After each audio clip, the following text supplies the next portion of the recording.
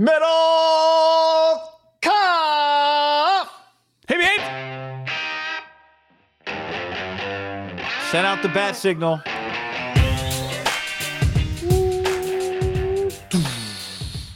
Ham is here to talk about Trey Lance. Everyone comes running. What's up, everybody? On YouTube, hello. We are recording this on a Tuesday afternoon. If you're watching on YouTube, you might be watching this live. You might be watching it after the fact. It's great to have you. Yeah, we're taking some heat, guy. We are taking some bullets. Not quite Gruden style, but people are not happy with our Sunday podcast. They thought we were meanies when it came to Trey. We were a little too critical. Middlecop's tone might have been a little, Guy, you just were not being friendly enough, and we will address that. Your Alamo home, dilapidated home analogies is people have a problem with. Yeah, I just think that you guys undervalue the. You tweeted back at someone a $2.4 million home. Yeah. As a new homeowner, the asking really price doesn't necessarily equal what you pay for it, right? No, not at all. But to me, that house did look good. That looked good. That looked good. The house. Maybe your friend has, on the golf course on the golf course round hill, 2.6, 2.7, complete teardown, gut job. No, but I'm not making that up. No, but there's a difference between he gutted the house and the house needed to be gutted, right? Well, it did. He showed me pictures inside. Like it was, it was house. The Bay Area, like these homes, probably the 50s. Yeah, these homes aren't built in guy. I'm looking at this house in Pleasanton. It was built in 2012. Like that, those don't really exist. Even though when we played, what was that course called? Not Carica, but up there in kind of the hills, there were some newer homes when we were driving up there. Calippi, yeah. Didn't you feel that going up there? Some of the homes looked a relative, 20 years, kind of max old, up the hill. You're saying, the Calippi Hill? The Calippi. You remember going up to Some Calippi? of them really new. And I remember thinking, how is that house? I remember Googling one I said to you and Hawkins, I'm like, what would that house cost? Looks nice. It was like $4.5 million. I'm like, yeah, wasn't cheap. Was not cheap. Okay, John, here's just a few things. And by the way, if you're listening to the podcast, you can go to the YouTube channel, and we want you to do that. Both things are in the description. Don't forget, leave us a mailbag question. We're going to go through some of the YouTube comments today, but leave us a mailbag question by going to our iTunes page. You leave a review. That helps us out. We really appreciate it. Just like if you're watching on YouTube, if you would like the video, we appreciate that. And subscribe to the channel, too. It turns out half people who watch the videos aren't necessarily subscribed. So we appreciate it. Even if you hate a take or disagree with us, still subscribe. Yeah, and we're grassroots guys. Share it with your friends. Tell your people. Forward. We're all on group text messages. Be careful what you put on those group text messages. You never know who's on the other side. Mark Cuban says Cyberdust. Remember that? I'm on a couple that I don't know. I don't think every single number there. Really? Yeah. Are you on any of those? Oh, yeah, and I don't say a thing on those. Yeah, you're smarter than me. I might do a, side text like who is the 802 number? Yeah, but I don't. Yeah, you are. I do not say anything on those threads. You're no dummy. You're no dummy. I've been a little more, probably a little more of a renegade on those. Not again. It's probably more political. I'm on one with some college people that gets politically can get angry, which I just throw jabs. The thing is, a group text can be a lot like Twitter. You're just fucking with people, and it gets a reaction. True. It's very true. By the way, just to finish on the mailbag, leave a review on iTunes, leave a question, tell us your favorite bar. That's how you get in the mailbag.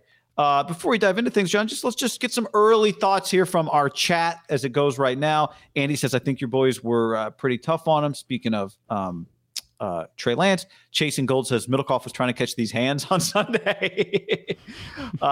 Ryan Obermeyer, full name on the internet, says, I disagree with you guys in some of your takes, but so fucking what? I'm not looking for a Trey Lance circle jerk fest. Say what you think. I don't want to read. Cody says, if you haven't watched JT O'Sullivan's breakdown on Lance on YouTube, you should. It's pretty interesting, in my opinion. UC Davis is right. So there's you can. I know there was some Baldinger talk. Carlos says trade Ayuk and a third rounder for OBJ. That's a conversation for another time. But that's interesting. That's an interesting thought. I got to take. I'd rather have Brandon Ayuk than Odell Beckham Jr. And I certainly would rather have my third. My third. Especially when you don't have a 1. Here we got Trey was inconsistent with his mechanics and reading defense pre and post snap. Rookie stuff. He'll figure it out. Agreed. I mean, that's only half of, that's only most of playing the position, but see, now I'm messing with you. Now I'm fucking around. I'm fucking around. I think, you and I we spent a lot of time thinking about this stuff. This is why we're professionals, John, is because just like you, we spend a lot of time thinking about it. But we also think about how we talk about it and how we think about it. And I think one thing we've tried to establish over the years is even though we believe what we say, we don't say things we don't believe. We also are open-minded to new information or being told, no, I think you guys missed something. And, we spend a lot of time talking to each other to the point that like, I know how you think, you know how I think. So it's good to hear how some other people think. Rocky Mountain Razorback says, John, stop trying to bully Trey. I also believe that we understand, like, we are, we're an easy 2 individuals to get a hold of, right? Twitter, Instagram, DMs, obviously the comments here. We read and listen to a lot of them. We interact with. Yeah, we interact. You said something to somebody in Facebook Messenger yesterday that could come in. No, I'm kidding. Yeah, so it's just like listen. It was clear that a lot of people, and again, a lot might be strong, but there were people, and it just made me think. And I have no problem looking in the mirror and being introspective. Now, that doesn't mean that we will always. Well, you'll have to wait to see what we think on this one, but capitulate to everyone's demands to get on our knees and beg for forgiveness. But we will critically think. Yeah. We're critical thinkers, guy. Yeah. I saw someone just tweeted at both of us. Can John mention that he went to Cal Poly? He never does that. That was a tweet. That was a tweet. Yeah. That's a good tweet. That was a pretty good tweet. Learn by doing? Well, I mean, I wish I could say I went to SC or UCLA or something way cooler, but those places denied me. Yeah, I went to Stanford. Forget learn by doing. Learn from the greatest minds on earth. That's what I'll actually never forget the first time I took the SAT and my mother opened it and she handed me the letter and I looked at the number and it was not 4 figures, so it was I'm in trouble. Like, Mom, good news, you're going to save money on college. I'm pretty sure the number started with an 8. Mom, bad news, you won't be saving money because of the scholarship. Yeah, like in the NFL, you want to bat better than 50%, right? If it's 1,600, you want to be well above 800, probably close to like 1,300. And I was much closer to like, Deshaun Kaiser's completion percentage. It's hard, Which was what? Like 48? Probably, yeah, I'm just getting, no, he who knows? What was Hackenberg was I think pretty low. Did you see the stat? The SAT was intimidating. Speaking of math, I felt nervous. Did you see the stat on the Gavin Lux ball yesterday that he hit in the bottom of the 9th inning? With the launch angle and the ball off the bat, like it's been 100%. Those balls have been out. I think there's been something like 63 balls have been hit with that exit velocity and launch angle, and I think hitters are hitting like 821 in that situation with 38 home runs. So over 50% of the batted balls in that circumstance result in a home run. I did not see that, but did you see what the kid told Kapler? I'll give Kapler credit. I am a Kapler hater. Doval? Whether it was Farhan or whoever last night, it was a very, very high level. If you're listening to this, you already know, hell, maybe they're in the NLCS. But the game on Game 3 was a Bochy-like game using his elite arms in the bullpen in the 5th, 6th, and 7th inning in the high leverage spots that Duvall, here's what Duvall said he told Kapler before, like middle of the game. Yeah. I got it, Poppy. I'm ready. I like that guy a lot, man. Well, yeah. I mean, who doesn't like guys that throw like I watched him do a post-game interview with Papa last week, and Erwin Higueros was translating, but you could just tell, like, he had personality. He looked sweet. Yeah. He like a right-handed just fucking Chapman kind of? Just gas. But also the slider. Okay. There are a couple more comments here I wanted to pop up on the screen, but I guess we'll have to wait for that because now I can't find them. John, this podcast is sponsored by our friends at Tito's Handmade Vodka. We took some heat in some of the other YouTube comments for Tito, so we'll get to that too because everyone knows how good it is. I mean, sorry, they like us paying the rent, guy. Number 1 vodka in America, John. Where's your bottle? Where's your bottle? Over there. It's so far away for me to grab. But number 1 vodka in America. It's a Tito's Tuesday, which will be a Tito's Wednesday, into a Tito's Thursday. Tom Brady and potentially, I guess it could be Game 5 as well as Tom Brady versus the Birds, the Eagles. Tom Brady's messed up his thumb. You see that? He was like had to ice it. So it's something to keep an eye on. I also saw his Wi-Fi enabled water bottle in his hand. That's pretty badass. Tito's, just a little guy named Tito Beveridge who had a dream and just worked his ass off and struck gold and just kept on working and finally created a vodka that resonated with the people. Once upon a time, it went to the Bay Area, San Francisco food and wine show, I think it was, party, and he won this award. He won like double gold. Yeah, and then Trader Joe's found out of it, and the rest is history. And now they're the number one vodka in America, the sponsor of this podcast. And I know many of you that listen to this also love consuming it like we do.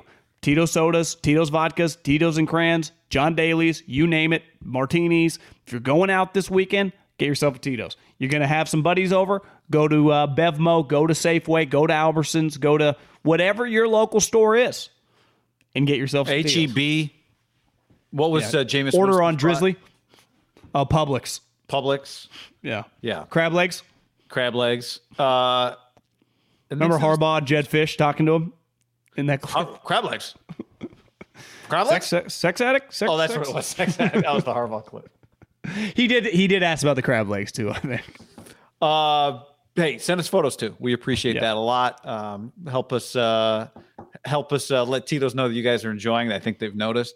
But yeah, it's number one. You guys know it. DM us if you DM me or Guy specific. If you DM me, I forward them all to Guy. We put it together. Show Tito's.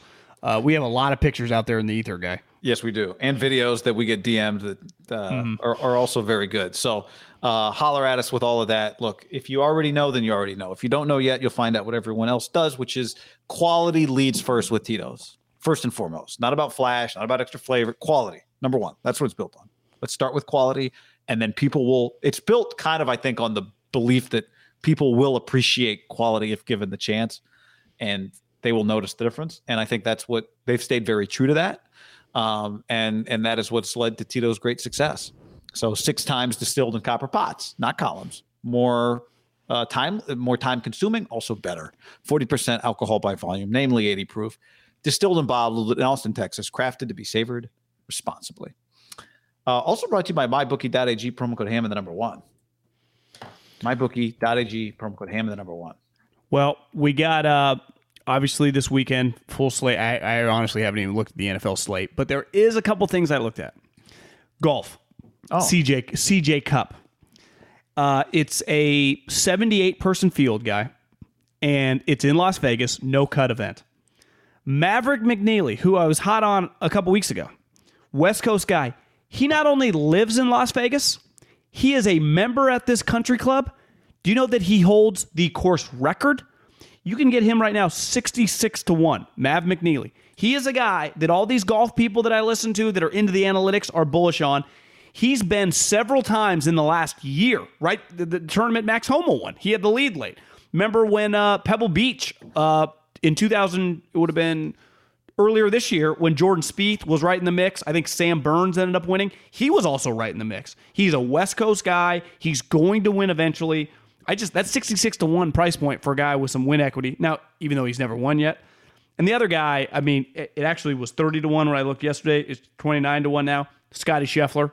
He's another guy who's bound to win. He just kicked Rahm's ass, the Ryder Cup. No big deal. Number 1 player, drubbed him.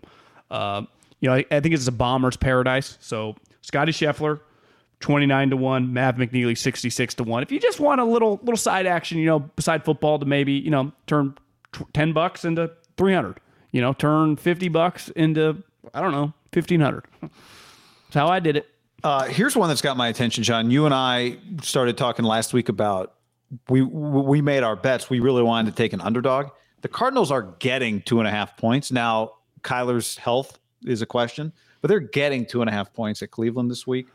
Brownie's coming off a loss. They're pretty good. I know. Did you watch that game? You see how good Nick Chubb is? Holy moly. How about the Seahawks +5 at Pittsburgh? Not touching that. Gino. Buffalo -5.5 at Tennessee. How about Broncos -3.5 against the Raiders? I would. Who's calling plays? Is it? You said -3.5. Broncos -3.5. How about the Giants at home plus 10.5? Daniel Jones might be out. Rams. Though. Yeah. How about I know the this. Bengals? We're not doing the dead of the week. Bengals are, where did that line just go? Minus 3.5 at the Lions. I root for the Lions now. I can't bet against the Lions. Me too. I tell you, Feels one like a game, tough slate, guy. Yeah, well, how about one game I wouldn't touch even if it was the dud? Dolphins, Jags. Bears, Packers. Yeah, Packers minus 4.5. In Chicago, they're getting some mojo. They're 3-2, running the ball well. Packers have 1 million. You see how many injuries they have? Yeah. Now, I don't think Nagy's ever beat the Packers, so I think he's like 0-17 against them. Literally, he's lost every single. He's been blown out. He's lost in just devastating fashion. I think the Packers historically kind of owned those Chicago Bears. We'll be making our pick on the next pod. Our lock of the week. We have won 3 in a row now. We had the Steelers and the points last week. We're a little hot. We're feeling it. Okay, let's talk about Trey Lance, John. We have been not universally criticized. There are some people that have agreed with us, but we went through some of the YouTube comments. We can pull some of those up here. We've been interacting with people on various social platforms who thought we were too harsh on Trey Lance on Sunday. And so there's a lot of places we could start. But have you rethought if we were too harsh on Trey Lance? I rewatched him, and where I think I was too harsh is my tone. And it was more anger off the loss because it was a very winnable game. And I was telling you this, just big. Imagine one that several other podcasts that are just, we're a Bay Area podcast, but obviously we talk a ton about the Niners, just like we did with the Raiders when they were here. And we still will talk about them today. Is a lot of people that have like Niner-centric podcasts are probably diehard fans. And at one point in time in my life, I truly was. I just happened to be like, 20 and under. And you had worked in sports from a broadcaster way before I ever did. I do think we've been doing this professionally, even though now it feels a little different because the way we do it, granted we own this, but it's much looser and it doesn't feel like a business. It's they say if you do what you like, it doesn't actually feel like you're working. That is somewhat true for sure. But we don't own 49er jerseys. I do have Steve Young's number, even though he declined to come on the podcast. But once upon a time, maybe we can get him again. We are not like, I think we can balance being very objective about things. Even though, obviously, I would love the 49ers to go 17-0, win the Super Bowl. It'd be incredible. If you said, John, they can go 17-0, win the Super Bowl, or just take your chances. Without hesitation, I want them to win. When they win, it's good for me and you. It makes my life more entertaining. I'm watching the games anyway. I know a bunch of Niner, season ticket holders. I'm rooting for that. But I also can be very, very unemotional when it comes to football. And Ryan Grigson, who, I don't think he's the biggest fan of me now, one thing he hammered home, and I do think he's right about this, because in the scouting community, when you do it for a while, and this is probably true of most industries, after a while, you can become very negative on the business, right?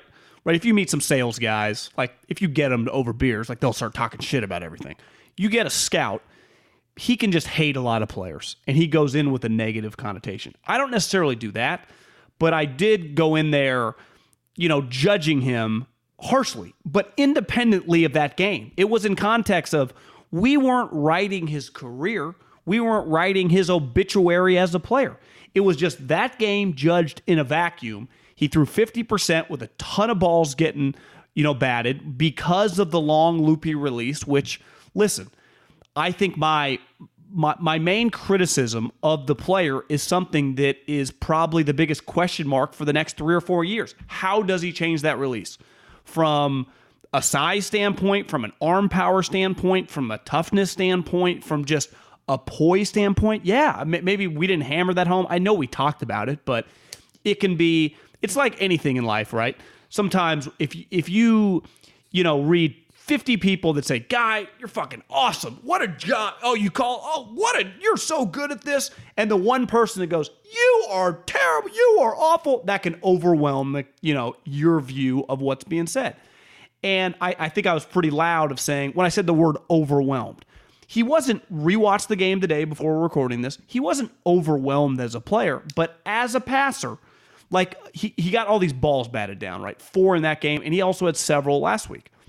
Well, that is indicative of the release. The play The crazy part is that last drive, I guess it wasn't the last drive, but the drive that when the game was, they just caused the fumble, they get the ball basically, right? You go, could they take the lead here? It's 10-7.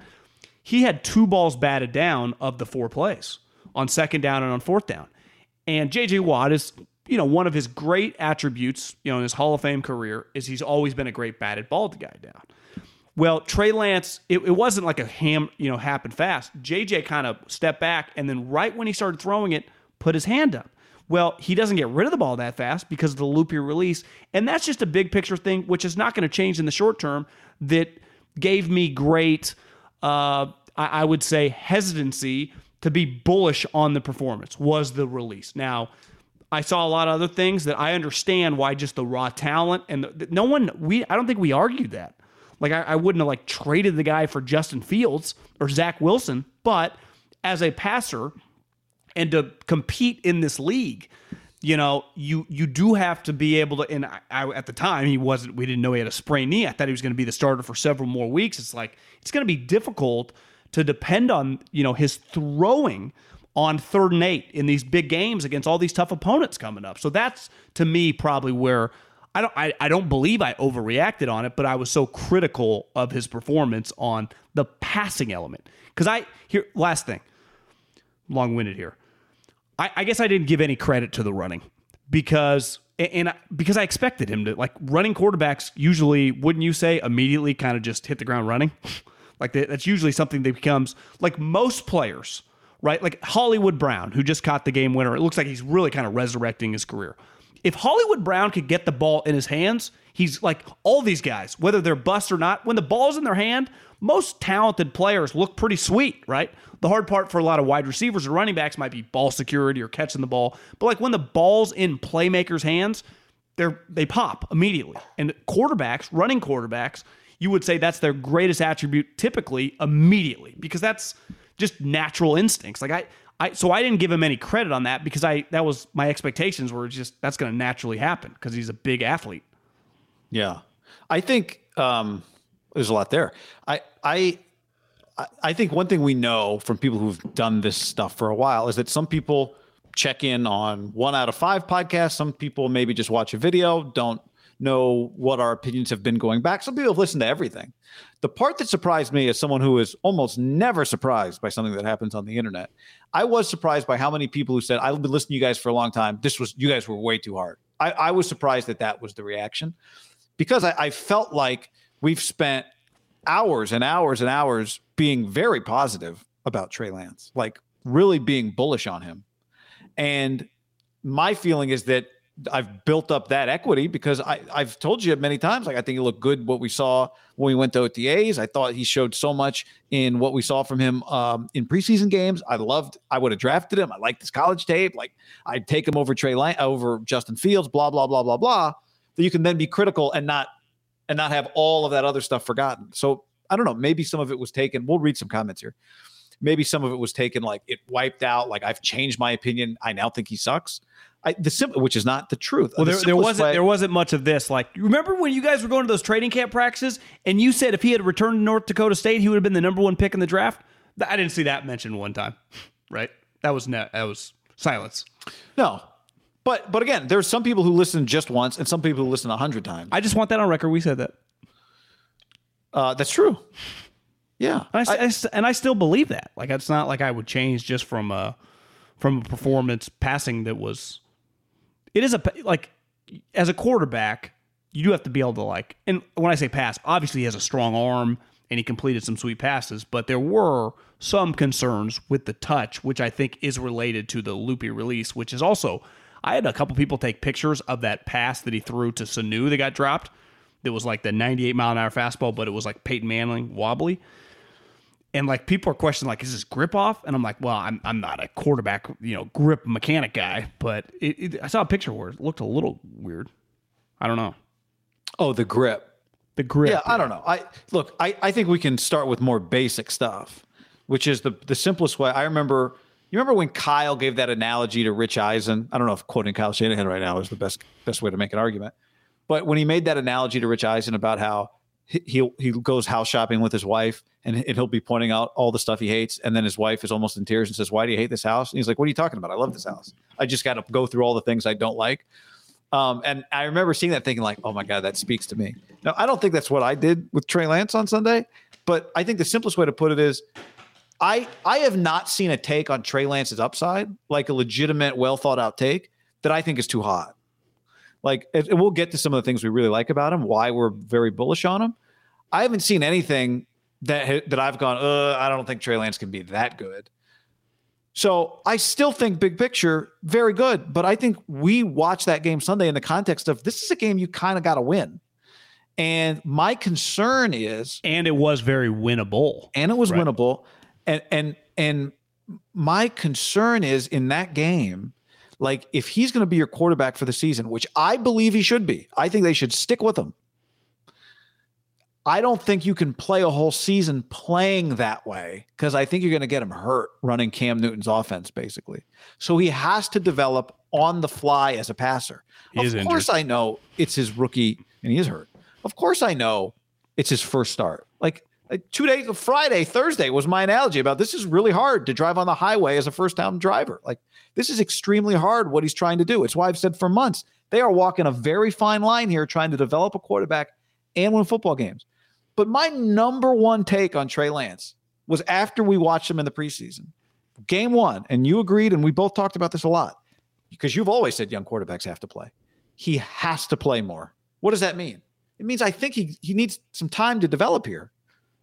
Full stop. I believe in him. Also, now, some people would say, like, your evaluation of the game, there are other people who just thought in that moment, that game, he was better than we said that he was. Oh, which is fine. Like my response to somebody who said that was great. Like listen to 15 different opinions and then decide where you think he is. But even though I disagree with not everyone should think the same, right? If you got 10 coaches, right? Andy Reid to Sean Payton to Kyle Shanahan and gave them 10 quarterbacks and said rank them, wouldn't their ranks all be different, whether it was college guys or pro guys? But here's what I would say is if you took that situation and gave 10 different NFL head coaches that Trey Lance game tape and said, give me I want 2 categories from you. I want 1, I want a game grade, and 2, I want to know what you think he can become. Somebody might give you a B+ game grade, and somebody might give you a D- game grade. But they can both say, I think he can be as good as Josh Allen. Right? And I kind of feel like that's the simplest way to explain Sunday. Some people gave him an A, some people gave him a D. I hadn't really thought of him in those terms, but I'd probably give him like a C. Right? That's probably I would give him a C. When I rewatched, I'd probably give him a B-. Okay. But I still reach the same conclusion big picture with him. He's got to play. He's got to develop. I think he's got enough to help you win right now, but you got to help him. We did a whole conversation of listing all the other factors that were to blame. The first play of the game, he's running for his life. The first play. Yeah. One thing I learned when I was in the NFL, and it doesn't matter now, and it happens to me a lot now, but in the job we're in, it just doesn't impact you. When you make bold statements like this guy can be this guy, in the NFL, like that, they look back at you a year later, 2 years later, right? When you say, because it hit me this weekend. I was watching Robert Woods. I guess it would have been Thursday night. Robert Woods was a guy that I scouted, went through USC, and I remember with a guy that I was kind of be like, this guy can become Reggie Wayne. And it turns out Reggie Wayne is, obviously like a borderline Hall of Famer. Robert Woods isn't as good as Reggie Wayne. But I did feel pretty validated, like his career has really come into its own, right, in L.A., and he's become a guy that can give you he can have 10 catch, 150-yard games. But when you make really bold statements like Jonathan Kuminga can become Tracy McGrady, like we all agree that, because I think Trey Lance is like, Trey Lance can become Josh Allen. Well, now we've all watched Josh Allen for a year and a half. And should I get Andy Reid on the phone and be like, yeah, that guy's one of the top 5 players in the league, right? I mean, that's a very, very bold statement. It's something naturally that we all kind of do. I think sometimes that's unfair, right? You just let him become a good player. Because in fairness to Josh Allen's, if you and I were big Josh Allen guys, like we both were, now part of it is probably biased, the California thing, the Valley thing, I just resonated with him. It just feels like I know him without even knowing him. Like I just know him. Right. Like I know his high school football coach. Like I just feel like I know him. He's so easy to root for. But I would feel the same thing about like Mahomes. Like, yeah, he feels like a guy that could have been at Fresno State, right? He just feels like that, his vibe. Those guys were lucky, and part of this is when you get drafted at 3rd overall, and which is not his fault. You often say the thing with Greg Papa says, just because you give a guy $110 million doesn't mean he's going to start scoring 12 points to 20 points, or go from a 250 hitter to a 300 hitter, or go from an 800-yard rusher to a 1,700-yard rusher. But with draft prospects, it's easy to kind of talk like that. And he didn't dictate, you got to trade all these picks for me, right? I'm trying to save help make your career, or be your Josh Allen, or be your Mahomes. But that is the situation he's in.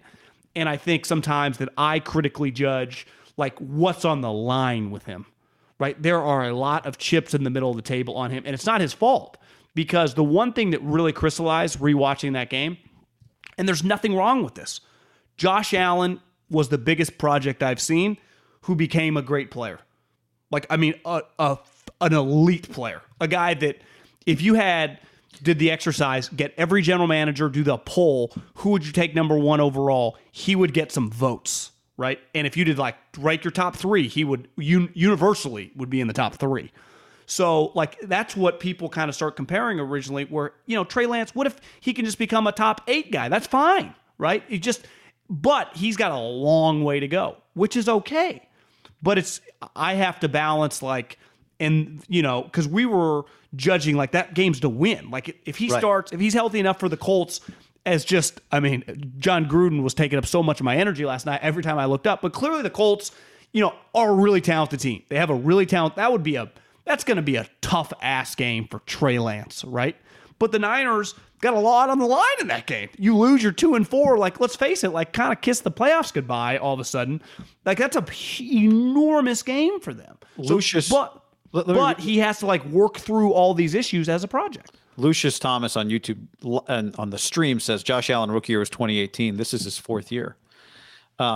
And think about the team he got to go to too, right? There weren't expectations. They didn't trade up, or I guess they did go from 12 to 7, but he got to by the 2nd year, they were a wild card team, right? It wasn't the whole franchise wasn't predicated on, he had to be good, but this is probably exceeding their expectations. Yeah, here's the point though. He was good year 3, right? He actually was solid year 2. He was 20-9, and they were a wild card team. Remember, they were kicking the Texans' ass in the playoff game. Here's on the road. Point. Quarterback development takes a few years. So how good can you be while you're developing if you're supposed to be winning football games, right? That's not, Trey Lance. All Trey Lance can do is develop, but that's part of this conversation. Is this franchise needs to win games and develop at the same time, and that's a very tough thing to do. See, and part of my conversation is I think ideally he is Josh Allen, right? His 1st and 2nd year, you just live through it all. The problem, though, is that's his comparison now. And when you say the 2 words Josh Allen, you start viewing MVP. Yeah. I think, well, let's talk about other quarterbacks in a minute. We'll get to that. Let's get back on to task on this, which is let's do it. We were going to go through some of the YouTube comments on the video and just react. Can you read that? Is that too small? Yeah, I could put it on my bigger screen. I just want people to be able to see. Here's some of the comments. So Bam Bam said it was his first pro game as a starter, a year out of football, first week of prep on the road, big time division opponent. I'd say I love that he had to finally go through some real adversity, get a real feel for NFL games. That's what all the other rookies are going through. They're only going to be better for it. Too hard on Trey, man. Way too critical. It's funny because I agree with literally everything in that paragraph except for the end that said we were too hard, because it reminds me of what Mike McDaniel said in the preseason, which was you want guys to fail so you have something to improve on, to coach them up on. Yep. Kupaliski said, big disagree on the he overwhelmed and couldn't be further from a starting point. He needs to work on accuracy and reading the field, but he's no worse than any of the other rookies this year. He also looked poised and comfortable, also made some big throws to Debo and Ayuk. I think you guys are being overly negative on this guy. That's where I would agree. The word overwhelmed. And 29 thumbs up on that comment, by the way. The overwhelmed word was harsh. I'll tell you one part of this. I don't love well, you guys didn't say this about Justin Fields, or you guys aren't saying this about Zach Wilson. Well, with 5 quarterbacks go in the first round, the odds that 3 of them are really successful are not good. So it's not about him versus Zach Wilson. It's not about him versus Justin Fields. It's about, does he turn into a kind of quarterback that you're not trying to replace, which is most quarterbacks are guys you're trying to replace every 2 or 3 years, right? That's what Garoppolo became. So it's irrelevant. Now, the point, if you're making the point like, well, look, those guys are examples. All these rookie quarterbacks struggle. That's true. That's true. Rookie quarterbacks do really struggle. I'm not going to say that. I'm very cognizant of that. I'm okay with that. Jonathan said he also had no help on the right side of the line. Kittle was out, didn't have a number 2 receiver. Your run game is learning too. Trey will be fine. I agree with all of that. And I'll add, I said this the other day, and then I saw maybe Dennis Brown or Joe Staley said this. And we did talk about this a little bit. Like, I hope for their sake, they get better with the holding penalties and that some of them are a result of just not quite knowing where he is on the field, where Lance is, and learning how to play with him. Because his team put him in too many bad spots. First and 15, second and 15s.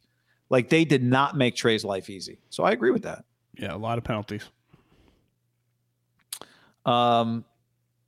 This is his first NFL game as a starter. He didn't play much in college. It'll take time to develop. The problem here is Kyle seems to have lost it temporarily, hopefully, and I hope he's properly coached somehow. See, this would be now if I'm overreacting. Every single person is acting like Kyle's just an idiot now. Where 2 years ago, everyone was giving him the circle jerk. Well, where I would push back and be like, well, if we're going to question one of the two, wouldn't it be the safer element to question Trey and just some of the things he's working with than a guy that's been around the league for 30 plus years and now been a productive offensive coordinator for over a decade? That one to me. And I was critical of Kyle's plan, but watching the game, and we'll probably get into this later in the week, your car analogy, he tried to make it easy for him. Part of making it easy for him. Now, should he have let him throw it 40 times? Because he was not accurate. And his loopy release balls were getting batted down. And you and I were involved in a Twitter conversation, this is getting really into the weeds, of someone like, do you think these batted balls, and he wasn't saying it like this, we were just having a normal conversation, are going to continue? And I'd say, yeah, I would imagine when you play Trey Lance, the major coaching point is when you start to see him drop the ball, put your hand up. So yeah, I do think batted balls are something this year with the loopy release. And who knows? It is not a guarantee, right? Like, let's use a baseball analogy. When we were playing golf a week ago, right? Devin played college baseball, and you hear this from a lot of baseball guys. Hell, it happens to guys in the pros that I can hit fastballs. Like, good athletes that are good baseball players that play past high school can hit a fastball. It's the breaking stuff. And then once you get really into the weeds, like in the pros, it's like get in on their hands with the breaking stuff. That's the hole in their swing. And some people, it's like, we can fix that. And some guys never fix it. And it's always, so it is not, the one thing that concerns me the most, that it's not a lock to be fixed. It might not be fixable, right? It just might be something that's always part of his game. It might be. I bet it can be improved. It might not ever look like, Tom Brady or Jimmy Garoppolo's release. Dan Marino. But this is why I keep saying, like, I think his arm will naturally speed up once he is quicker at recognizing what's happening and where he's going. Not that his arm will actually physically get faster. He'll just make decisions faster, and so the ball's out earlier. But that still goes back to my point where it's still part of his repertoire. Yeah, and this is, I was thinking about this the other night. I would love to talk to a quarterback and really ask this question. Like, do you have to change anything when you get to the pros when the players in front of you are bigger? Like, do you have to pick different lanes to throw? Do you have to throw some passes differently than you did in college? Maybe if you're a shorter quarterback, you've always been short. That's different. But size is not an issue with him. No. But he's not. But the guys on the defensive line are big too, so they put their arms up. He's not 12 feet tall. But aren't guys putting arms up nonstop with like Herbert? What I'm saying, short quarterbacks were always short, so they've always had to find other ways to throw. Yeah. It was like the argument. J.J. Watt wasn't playing the defensive line. And it's the argument for Devontae Smith. Like, how is he going to figure it out in the NFL at 165 pounds? Well, he's always been 165 pounds. He figures it out. That's his body. Yeah, that's why, like, Anquan Bolden, like, he aged well. Keenan Allen's going to age well. Why? Speed was never part of their game. How does Keenan Allen get open? He's a 4.7 guy. I don't know. He just fucking gets open because he's elite at it. Wanda Brown on YouTube comments, the live stream comment, I should say, said, I'm glad you guys are retracing. I thought the kid was better than your analysis. Then she changes to, she meant retracting. Retracing, yes. I would not qualify this as retracting at all. I stand by that. I stand by how I felt about it. I think it's about making it clear that it's not a I didn't reevaluate what I thought of Trey Lance as like a prospect. Well, let's talk about why I actually am so bullish on the guy, because do think... Are you talking about like the other quarterback? I don't want to jump there yet. Let me get to a couple more of these. Another YouTube comment. This one I liked. This one got 23 upvotes, John. Thumbs up. Hoodlum 415. This is exactly why I can't take these people seriously. Man played one game, and they've determined he's the most flawed quarterback to ever play. Shit's comical. You think that Jim Bob giveaway is their reasoning to make such outlandish things. That might be a typo. Then somebody named Kay says, fair chance John eats a lot of crow in the next few seasons. We'll see. Well, if Trey Lance is good, you would. Didn't I say he would be the number one pick in the draft? And the Niners, I'm glad I would have taken him over Zach Wilson. But let's not interrupt the flow for this. So then Kay says that. Then Kiki M says, dude, I'd rather you make a video than these jokers. LOL. They dumb AF. Then Kay says at Kiki M, whatever quality I ended up with, I do it with fewer vodka and gambling ads. You'd have less money in your pockets, though, Kiki. A couple more, John. Let's remember Justin Fields had a worst-looking game, one of the worst-looking games ever for a quarterback, and bounced back nicely in the second game. Trey will bounce back. Fire the Great says first NFL start. It's what I expected. I personally want to Trey to sit as long as possible. Problem is people are all over these QBs with unrealistic expectations. It just takes time. Here's another good one. This one got 10 upvotes. I guess upvotes is a Reddit thing. Thumbs up. How out of touch are you? You are isolating a rookie where it should be evaluated collectively. You can't just evaluate a rookie like this. Kyle didn't put him in a good position either. Offensive line is horrible and constantly getting beat. What do you expect from him? And then Hitch says, I usually agree with them. I love this channel, but this take is ridiculous. Disappointed with this take. They're wrong. You know, and to be fair, like we do some topics, we put them up as individual videos. We did another conversation that was, again, listing all the things that weren't Trey Lance's fault, like line play, Kittle, maybe not being set up. As it turned out, a couple play, like the 4th and 1 play that he ran and got stopped on, which no one's really critical of him anyway on that play. Juszczyk fell down. You know what's funny watching it again? Juszczyk actually was open. He could have thrown it back. He was kind of going like this. I know. Play supposed to be like a Kelsey, that they run a lot where the quarterback goes and then you flip it back and he just walks in the end zone? Yeah. It's like a pitch behind him, kind of at an angle. Yeah. Maybe not. You think it was supposed to be a pitch play? I thought he was supposed to. Maybe it was. Well, because he was going to snap. The route did look that way. He had already snapped the ball and was already moving. Juszczyk was behind him. Ben V on the stream says these two can't admit to being wrong. I see. This is the part that bothers me, is like going in these circles. Like, I really like him. I've said I really like him for months. I said I didn't think he was great the other day. I still think that. If you thought he was better than I thought, who cares? That's the part I don't get. Like, we're all going to sit here and watch this thing play out. I believe in the guy. I said it wasn't all his fault the other day, but that interception he threw was bad. Now, the crazy thing about that pick, John, I loved everything about that. It's one of the tightest spirals he threw in the game. Athletically, it was a pretty elite play. Like, if he can dial that play in, that's a pretty unique throw, right? One thing, I'm going to end it on this. Okay. One thing that did stand out to me on the pick, he's kind of open. There were 5 guys around him, though. Yeah. It was, and Dwelly or somebody was just, Juszczyk was just standing over there. I've said my piece. I feel like I want to keep going on this, but well, we're gonna have, as long as he keeps playing, we'll be all right. We have a long way to go. Yeah, I just, it's not like he's in a contract year. he's not going anywhere. This is a I believe in him. thing. I want here's the other thing. Our take after the game was play him again. Keep playing him. Play him the rest of the year. Make him the starting quarterback. Last thing. If you and I worked in the Niners organization and we were scouts and we were getting ready for the Colts game, right? You would we were advanced scouting the Colts. We were doing something on Carson Wentz or Darius Leonard, any one of their players. In our evaluation, we would base nothing on one game. we would watch 3 or 4 games worth of snaps. You never write, unless it's like a practice squad guy in, preseason games where we only get so many snaps. But once the real games start, you never, in college, like when I was a college scout, your evaluation is based on a body of work. What do the Farhans, what are the Daryl Morreys? Like the one thing they are 100% right on when it comes to number stuff is sample size matters, right? If you're an 80% corner 3 shooter and you've only shot 10 3-pointers on the season, you're 8 of 10, it's not the same of the dude that's 50 with 200 attempts that's made 100. So the sample size matters. We have a long way to go. I think we can make, like Justin Fields, Justin Fields got 0 criticism.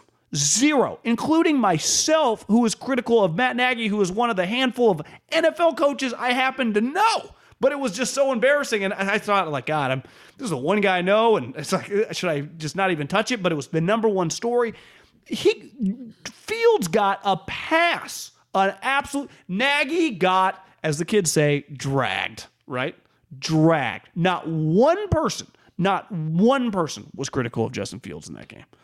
That's where I would push back. Like, that's the one thing with the NFL, more than baseball, more than basketball, is it goes Kyle, even on this game, and with us, like, I would say not quite Nagy level Cleveland Browns, but I do think Kyle, like, on the pendulum, clearly with the fans, it was like 90-10 Kyle Fields, Trey. Yeah. Of just, like, no one was critical of, like, people, like, don't even touch, like, nope, his release, I know it's a problem, but that's not the issue right now. Like, people won't even touch it. It's like, Kyle, that fucking moron. What the hell? Offensive football, the running Trey. What does he know about running the football? Let's face it. That is the conversation that all these people calling us nuts are. And listen, we've been critical of Kyle too. Are absolutely shitting on Kyle Shanahan. That if he was unemployed tomorrow, let's just hypothetically say, fired tomorrow, not because of emails, like just Jed York's like, I've had enough. You're done. D'Amico, head coach. Would Kyle Shanahan be a 100% lock to be an NFL head coach in 2022? Mm-hmm. How many job offers would Kyle Shanahan have if you overrun? Let's say there were 8 openings. Yeah, 7 of them. 7. Yeah. Now I will say this too. Like something I was wrong about. I'll share something I was wrong about. I thought Jimmy Garoppolo was going to get a lot better. I thought he was going to be I thought Jimmy was going to become a top 12 quarterback for the San Francisco 49ers. That's what I thought about him. And he did not improve. Didn't get better. This goes back, Guy, on the Josh Allen comparison. Once you've been doing it long enough and you can be, and I think this is a strength of ours, unemotional about the things you're talking about, even though Raider fans are like, you guys are emotional about it. Yeah, at times we kind of were, but it's fun. Not the Gruden topic, but just historically, right? Is that when you make those statements, it sets up for a letdown because that's more than likely he won't become Josh Allen. And I'm not saying like he still could become a Pro Bowler, right? Well, I think what makes Josh Allen, or what makes Patrick Mahomes is that they're the outliers. Right, which is what you're trying to draft when you draft third, is you're trying to get an outlier. But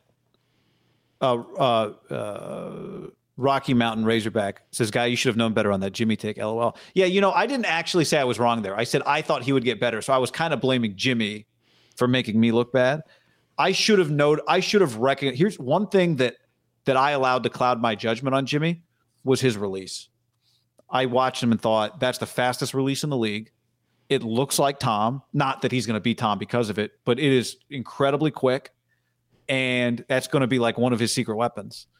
But I should have paid more attention to the mistakes that he makes, to the risky throws he makes when his arm can't live up to some of what he sees. Like, we'll talk about Herbert in a second. I think Justin Herbert, for as humble as he is like, what Justin Herbert has is Justin Herbert makes the throws that at some point in time, every quarterback gets humbled out of making. But Justin physically can make them. Like, that's what makes him amazing, is like he makes the throws consistently that guys make once or twice or 3 times a year. But he makes them every week.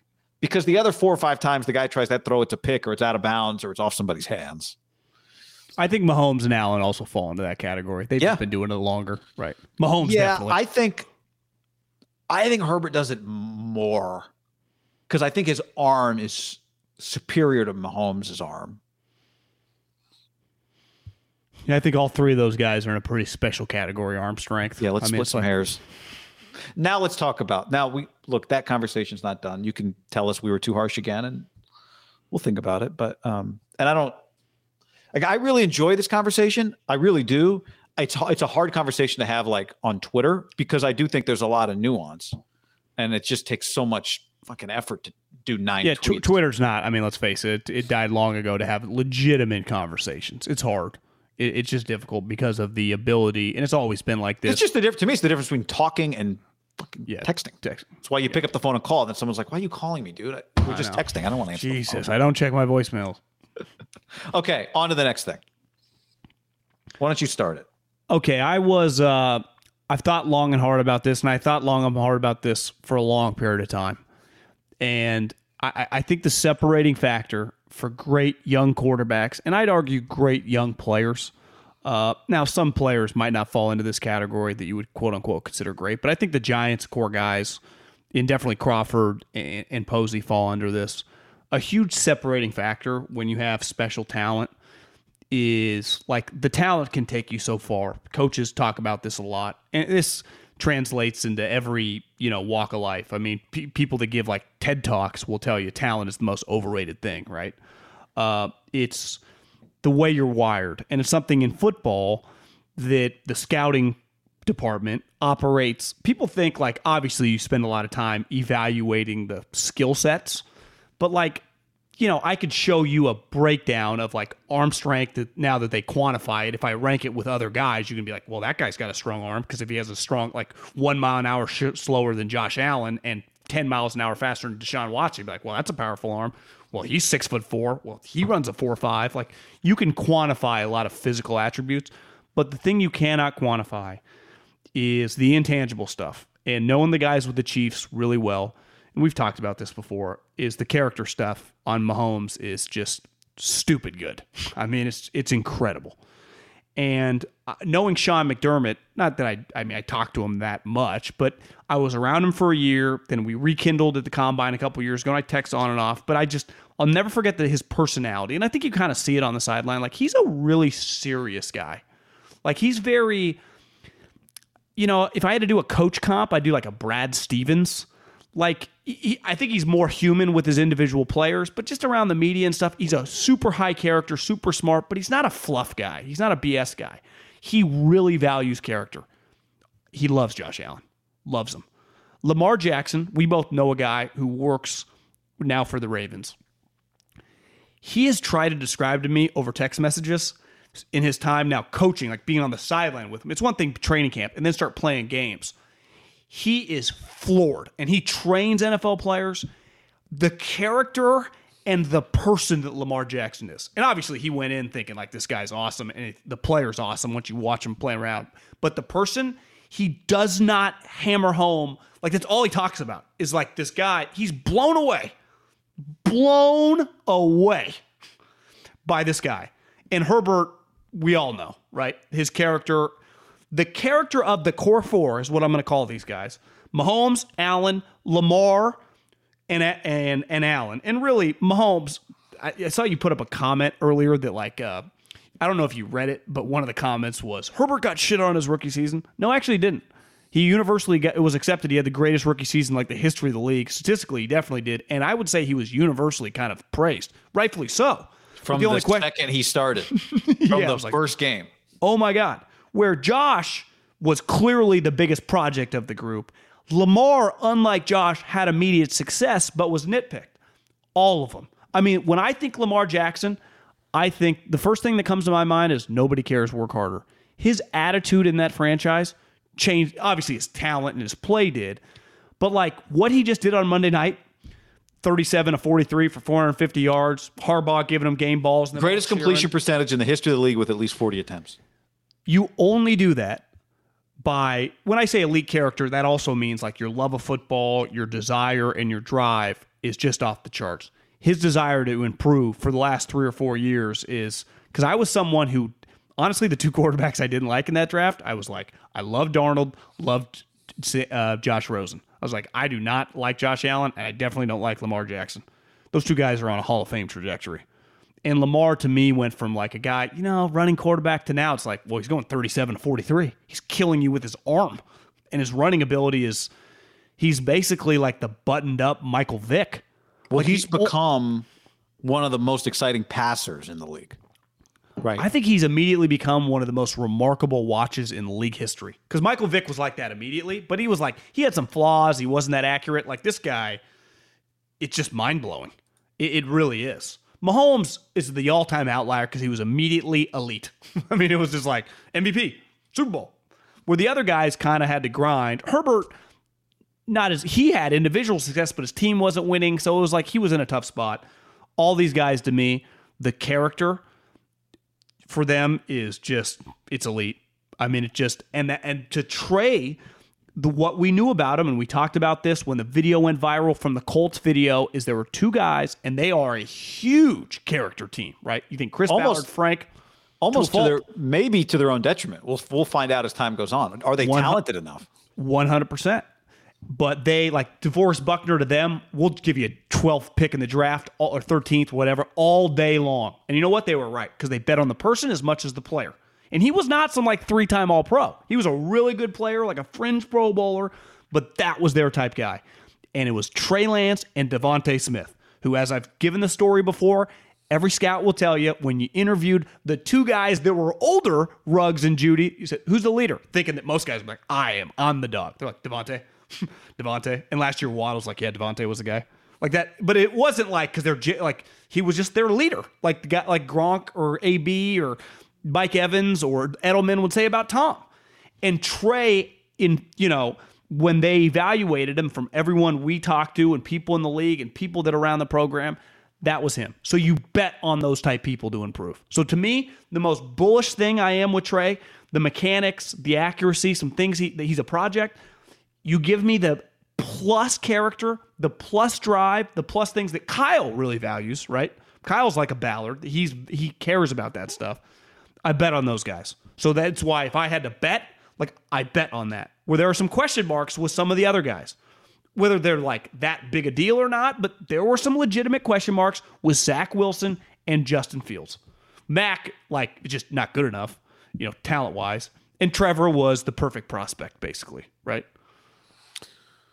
Yeah, I mean, Mac it's specifically not a high enough ceiling. I also have been thinking about those 4 quarterbacks. It's funny, we both came to the show today with thoughts on Herbert, Josh Allen, Lamar, and Mahomes. Not just because like the bigger picture, the league's in a good place, but in the context of Trey Lance. And one thing that all 5 of them have in common, Herbert, Allen, Lamar, Mahomes, and Trey Lance, none of them were the first quarterback taken. Even though they all have incredible... Trey was the highest draft of the 4 of them. That's right. 5 of them. Now, he was the 3rd quarterback of his draft, right? Yeah. Herbert was the 3rd quarterback of his draft, right? Lamar was the 5th. Mahomes was the 2nd or the 3rd? Yeah.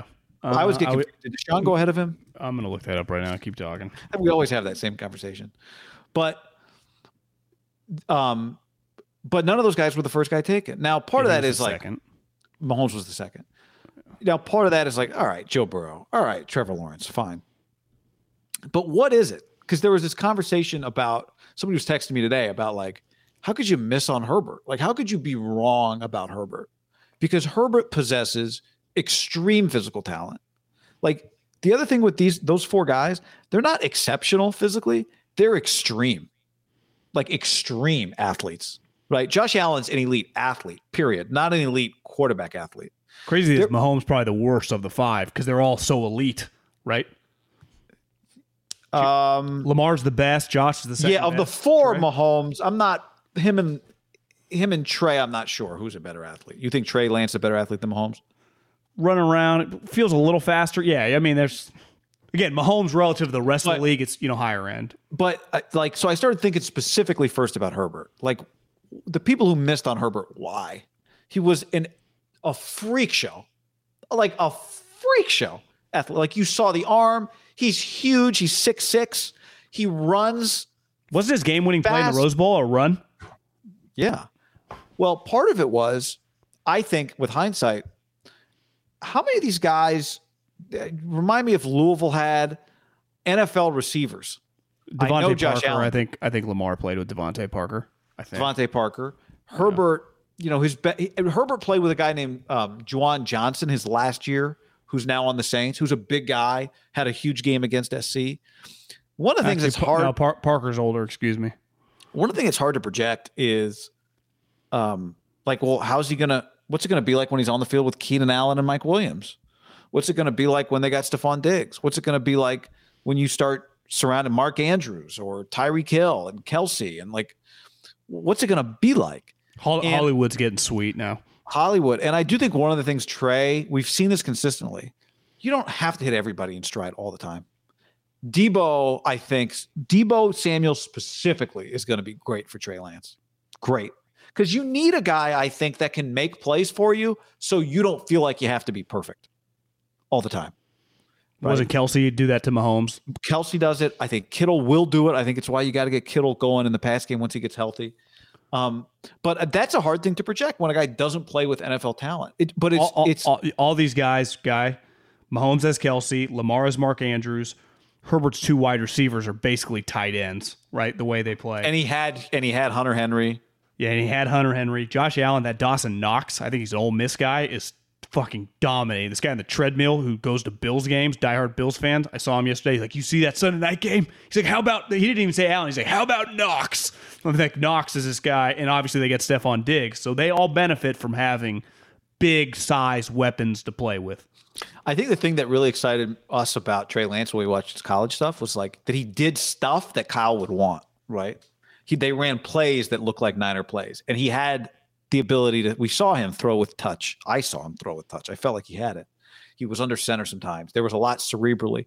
And I think that's one thing somebody with the Niners told me after the draft was they believe so strongly in his capacity, in his brain, like who the guy is. In terms of how much information he can take, how much information he can handle. But I think one thing that did really show... Adam Peters was that confident in it? I was like, Jed, come on, man. You shouldn't be telling me this.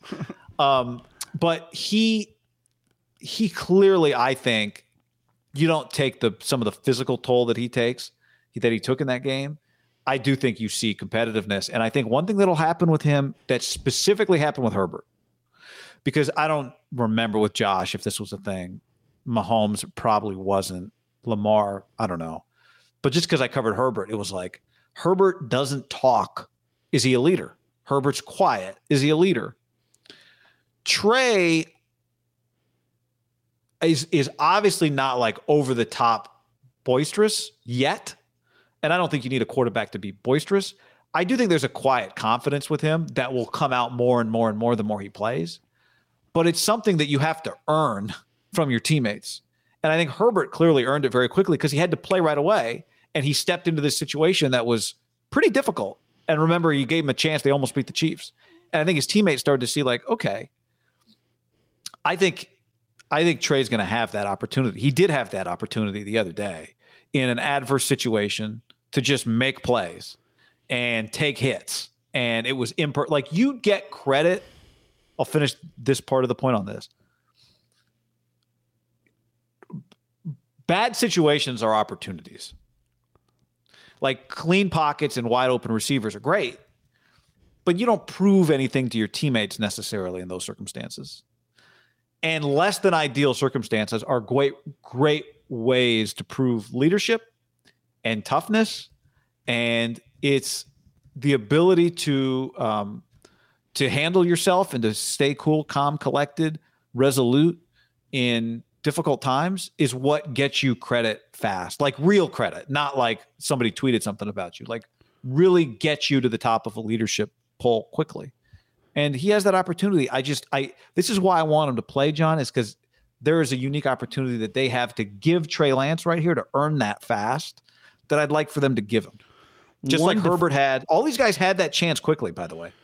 One defining attribute, I think that, the best quarterback ever definitely has this, it's weird when you say this about Tom Brady, but you worked with Shane Vereen this year, and I know you've talked about Tom with him, and I just think it's clear every time his teammates, whether it be a former teammate in New England or be a current teammate in Tampa, or just guys that pass through for like a year and the impact he has, humility. And I don't mean humility. It's easy to be humble when you're a rookie, right? No different like your first 6 months on any job. You're just kind of feeling your way out. You're not walking in demanding shit, right, when you're young. But what about once you have success? And I would say humility, knowing the Chiefs guys, I mean, Mahomes is, if anything, like his family members are like the loud, boisterous ones.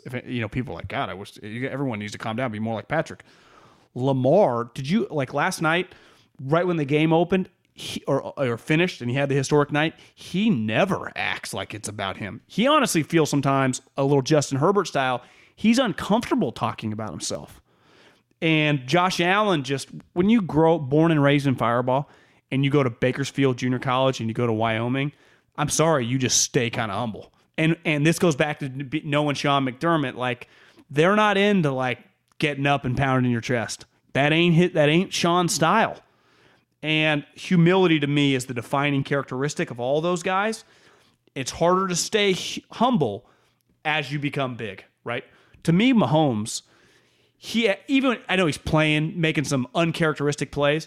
His body language and the way he plays and just the way you see him interact hasn't changed one iota from when you watched him. That was like first half of his second year, which was technically his like rookie starting season, to the last couple of years once he signed the $450 million contract. He conducts himself. I mean, I say this a lot. I've never been paid $100 million.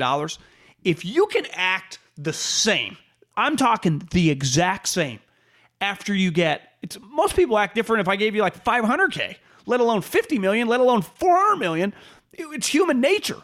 But to be able to do that, to me, speaks to the parents, right? All these guys were raised well and coached well and have some special wiring. And that's to me with Trey. He checked all the boxes when they got him. You never truly know until they have some success, because it actually is pretty easy if you're a high-level guy to handle some adversity. You just keep chugging through. You just keep swinging. It is, I think, in these public jobs, once we we see a lot of Mark Cuban and Elon Musk. Like, you just kind of get put on a pedestal the moment you hit a point, right? We see a lot of these star quarterbacks or star shooting guards. Like, they just become American royalty because they're the richest and most famous. And some of them handle it better than others, right? Like Klay Thompson. He's been pretty fucking consistent in his actions. When he was making his rookie contract, that now he's worth $400 million. And it's something that I think it's easy to fake, but not well. Like, there are enough interviews. I don't think you can fake it for long, though. No, there are enough interviews. I've always said this. There are enough examples of what you're supposed to say that anybody that cares to want to say what you're supposed to say can figure out what they're supposed to say, right? Like, if you want to do, and I'm talking like specifically in these circumstances, you can do an interview and just say the right stuff. Like, I think we give way too much credit for that. But I looked up earlier today, again, we were really on the same page today with this, because before we even started talking about it, before the show, I pulled up the lyrics from the pop star. Oh. Not Fort Minor. Fort Minor. To me, the Humble song from Pop Star, Andy Samberg, is one of the greatest fake songs ever written. My apple crumble is by far the most crumblest, but I act like it tastes good out of humbleness. Or I'm sorry, I act like it tastes bad out of humbleness, right? And there's a lot of, like, you can tell when somebody's doing that, right? Like, acting like it tastes bad out of humbleness. I rented that movie, by the way. It was terrible. Oh, God, I love that movie. I think it's so entertaining because the music's really good. Yeah, it's outrageous. The thing about me is that's so impressive is how infrequently I mention all my successes. None of these guys are faking it. And you know who can sniff it out if you're faking it is your teammates. Yeah. Like, that's what matters most. It's not that you trick me. It's, do your teammates, are your teammates all in? Well, here's an example.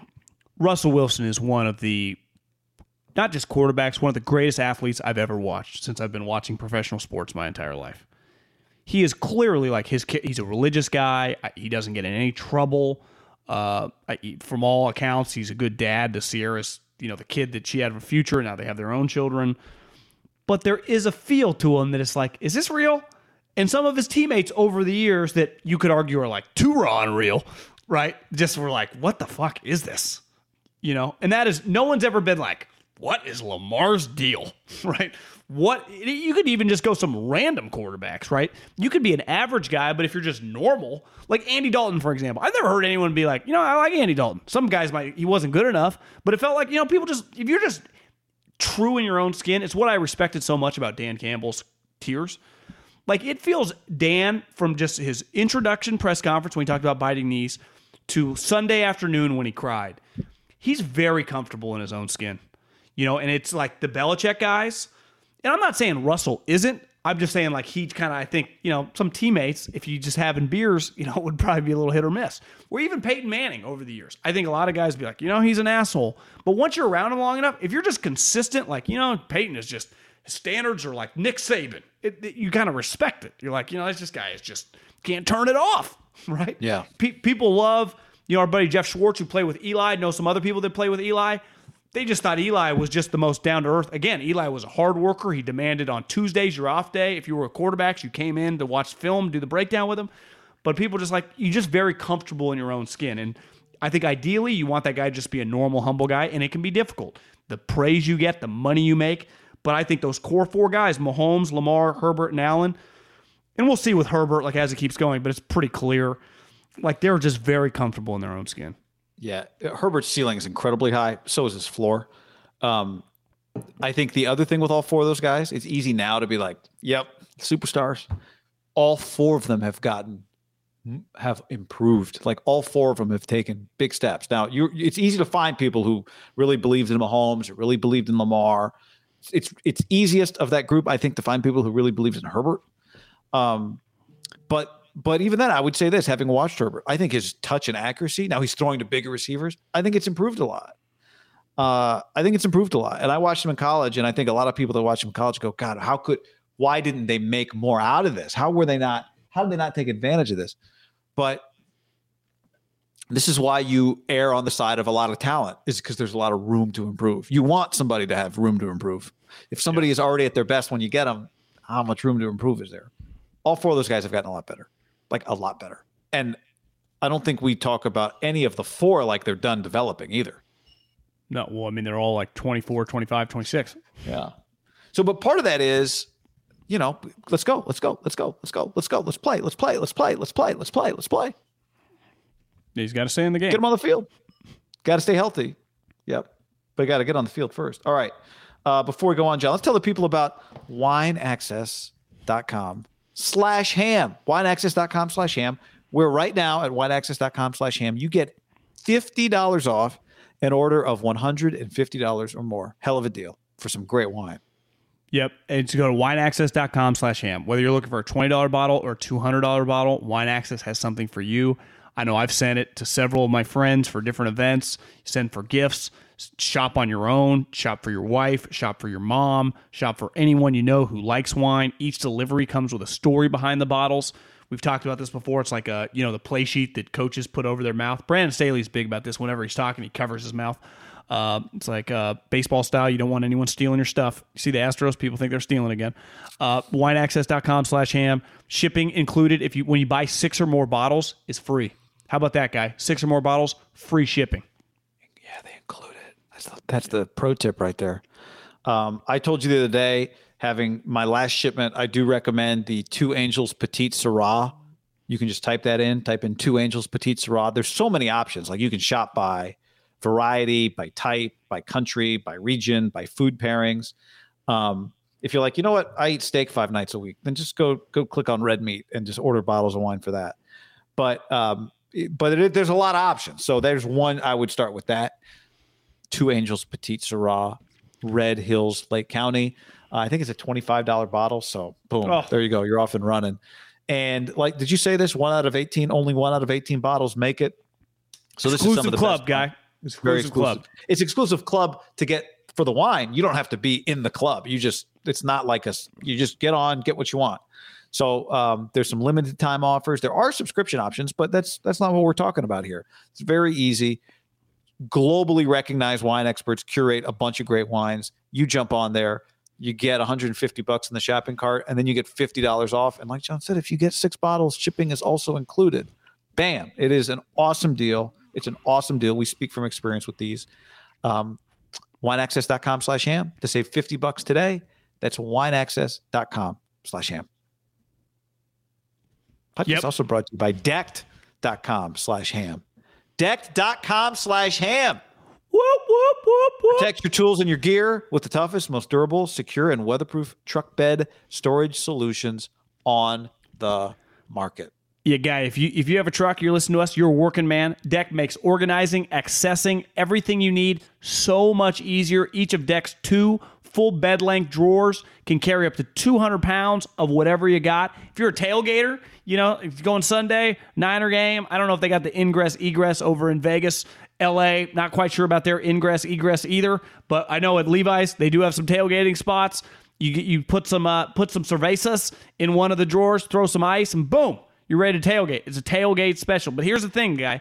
Decked is 100% made, American made. USA, the 50 states, America, made here. And has a lifetime, no-hassle warranty. With a second-to-none customer service. We've dealt with them before, talked to them. They're big believers in customer service. And once you become a customer, they got your back. Yeah, that's right. Whatever you got to do. Make it for a tailgate. Fill that bad boy with ice, like John said. You can roll up your 4-wheelers on there. 2,000-pound payload capacity load floor. The drawer slide underneath. Protects your stuff from the elements. Protects your stuff from theft. That's a big deal. That's a big deal. Yeah, we don't want these. So go check it out. For those of you on the YouTube, you're seeing some pictures of it right now. Just about every full-size truck and cargo van, not just about, every full-size truck and cargo van made since the mid-90s, they have a fit for. And every mid-size truck made since around 2005, they have a fit for. So it's really cool. Decked.com/ham. Get a free shipping. That's Decked.com/ham. Free shipping. Decked drawer system. Decked.com/HAM. Ham. Go get it. Appreciate their support and appreciate you going to check them out. We do. We appreciate people. We got, it's funny. You and I were talking before the show. We're like, here's all the different ways we can talk about Trey Lance. And then the question came up, well, is he going to play against the Colts? He's got a knee sprain that no one knows when it happened, but he's got it. So what now? Well, I'm not a conspiracy theorist on the injuries with the quarterbacks. I am a little, actually. But their injuries have been a little bizarre. Because a lot of times, like, when something happens to a quarterback, right, a major injury, you see it happen. With Jimmy Garoppolo, no one saw it happen, and he kept playing through it. With Trey Lance, he played the entire game. Then I watched his press conference, and he acted like he was completely fine. And then less than 24 hours, they say he has a knee sprain. Now, I'm not saying something nefarious is going on here, but it did to me. I mean, I think to everybody, it was a shocking revelation when they announced that he has a knee sprain. Was it shocking to you when you saw Trey Lance knee sprain? Because we did not see it happen. And a huge part of the game, like, did it happen the last play of the game? He was running the entire game. It was shocking to me.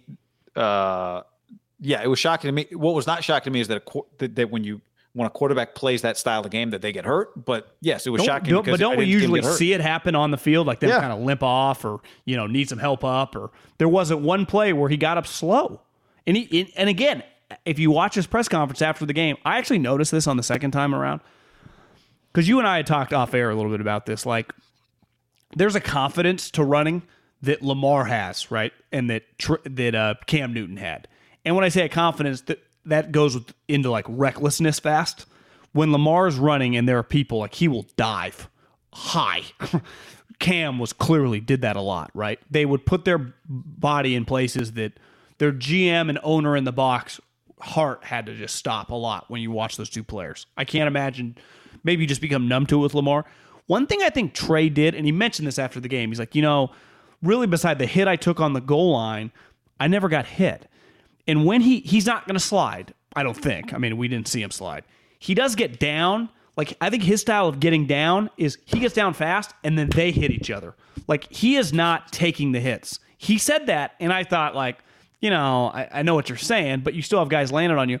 I actually think he's purposely, the way he was hitting the ground was to avoid some hits. Not the goal line one, which I just think he found himself in a position that I don't think he planned on at the beginning. But all the other ones, he kind of torpedoes to the grass as the other guys. He's not diving into guys. Which is good in theory. But he's still going head first, and he still can get hit if they get him. Yeah, but to me, what's hard about it is he's decisive when he decides to run. Like, he goes. Like, he has no problem running. That much is clear. But when you're trying to find your runway at the end of the play, there's a lot going on, right? If you just know, if you have it in your head, I slide. That's what I do. I slide. Anytime it's about the play's about to end, I slide, right? The way Russ often does it, the way Kyler does it, there is no indecision in how the thing's going to end.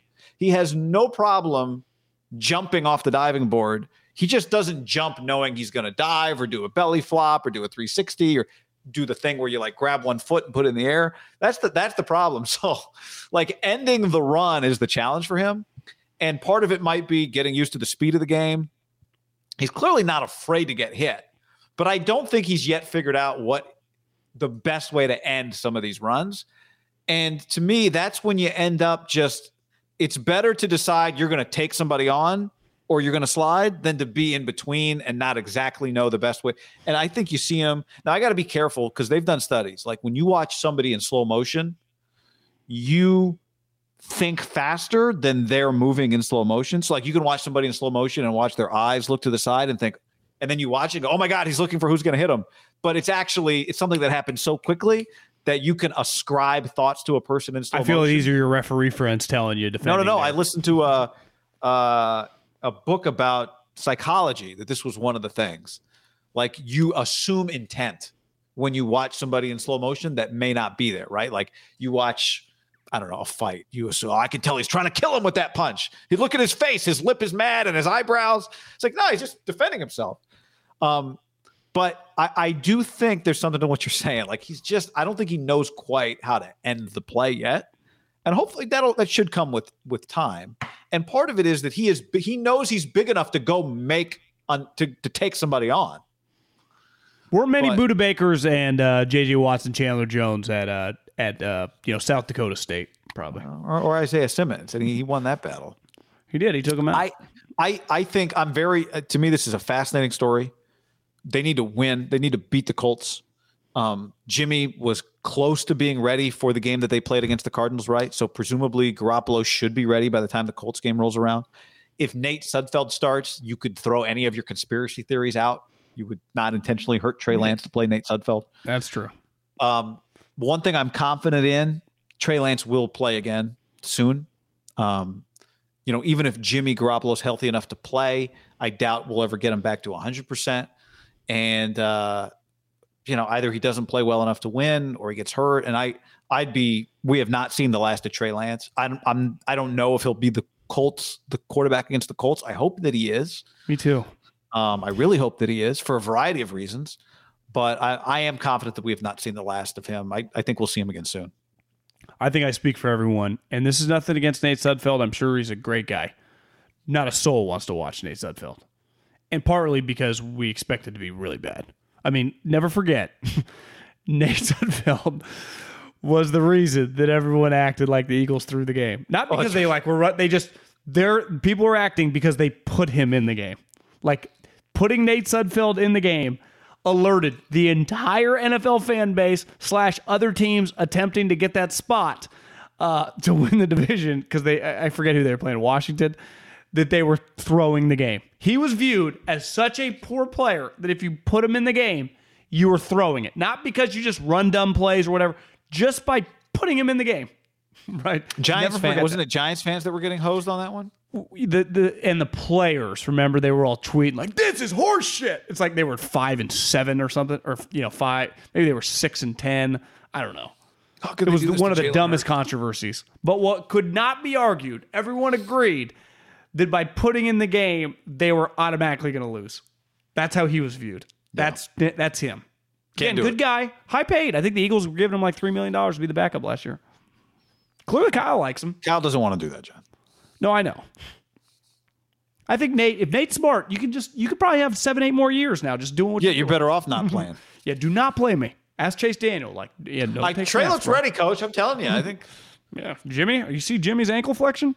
Well, see, and that's one of the other things with Trey, right? Is if you didn't need him to run the football, would that change his availability in a game that he has a knee sprain? If running the football is a big part of the game plan with him, you know what I mean? Now, you could have a knee injury and you can't be – Jared Goff couldn't play, even though running's not a part of his game, right? It's definitely possible. Knee sprain, we do not want to fuck with this. We're not putting him back there. We don't want him to do something that is going to make it worse. But it just makes me wonder, because clearly that right now, in this moment in time, designing runs for him is part of the game plan. And maybe it will be forever. That's okay. That can be part of it, but not all of it. If he hurt his knee on like a random play earlier in the game, not like the last series or two, and he was just able to play through adrenaline, it shows you how hyped up the kid was. Yeah.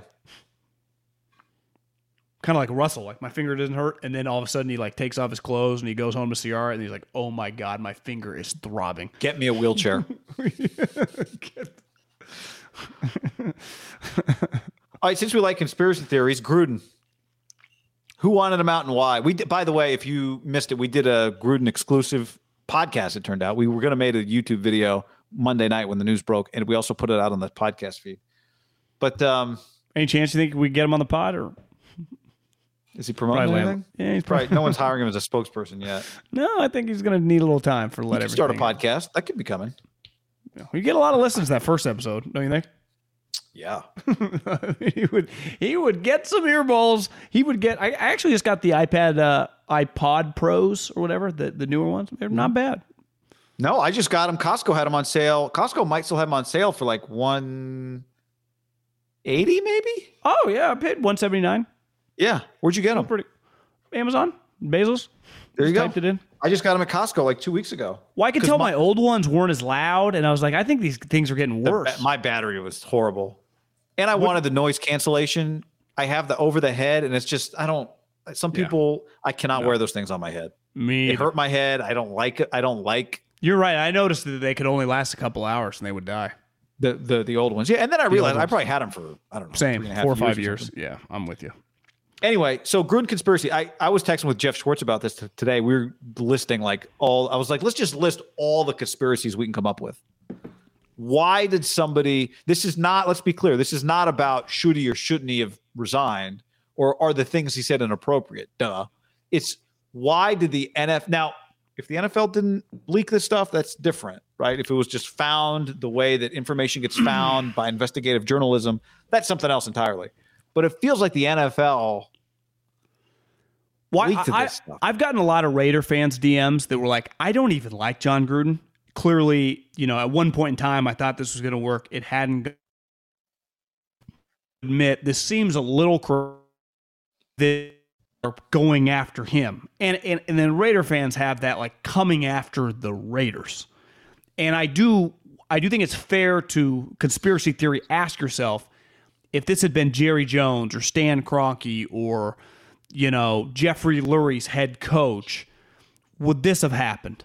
Because the Raiders do often feel like they're in the firing line. And my answer to that, and you and I have talked about this before, and we, in our interactions with him, even though I've never got a true answer on this, he helped remove me from the radio station, which in fairness, one of the greatest things that's ever happened to me. I mean, I'm grateful the way it happened, that Mark Davis didn't like my tone talking post-game the way that I talked, which is understandable.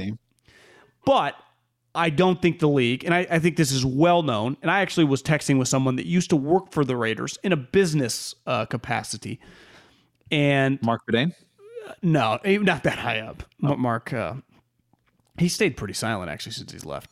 The league would do anything, and I mean anything. And this is an educated statement here. It's just not. I don't know or met. I don't know anyone in the league office. Rodgers never told this to me, but I know enough people that would agree with this. They want Mark Davis to go away. They want Mark Davis to not be the owner of the Raiders. They would love if Mark Davis just said tomorrow, the Davis family, we're going to sell. The Raiders would do everything in their power to help facilitate that. They would hold his hand along the deal, right? They want Mark Davis gone.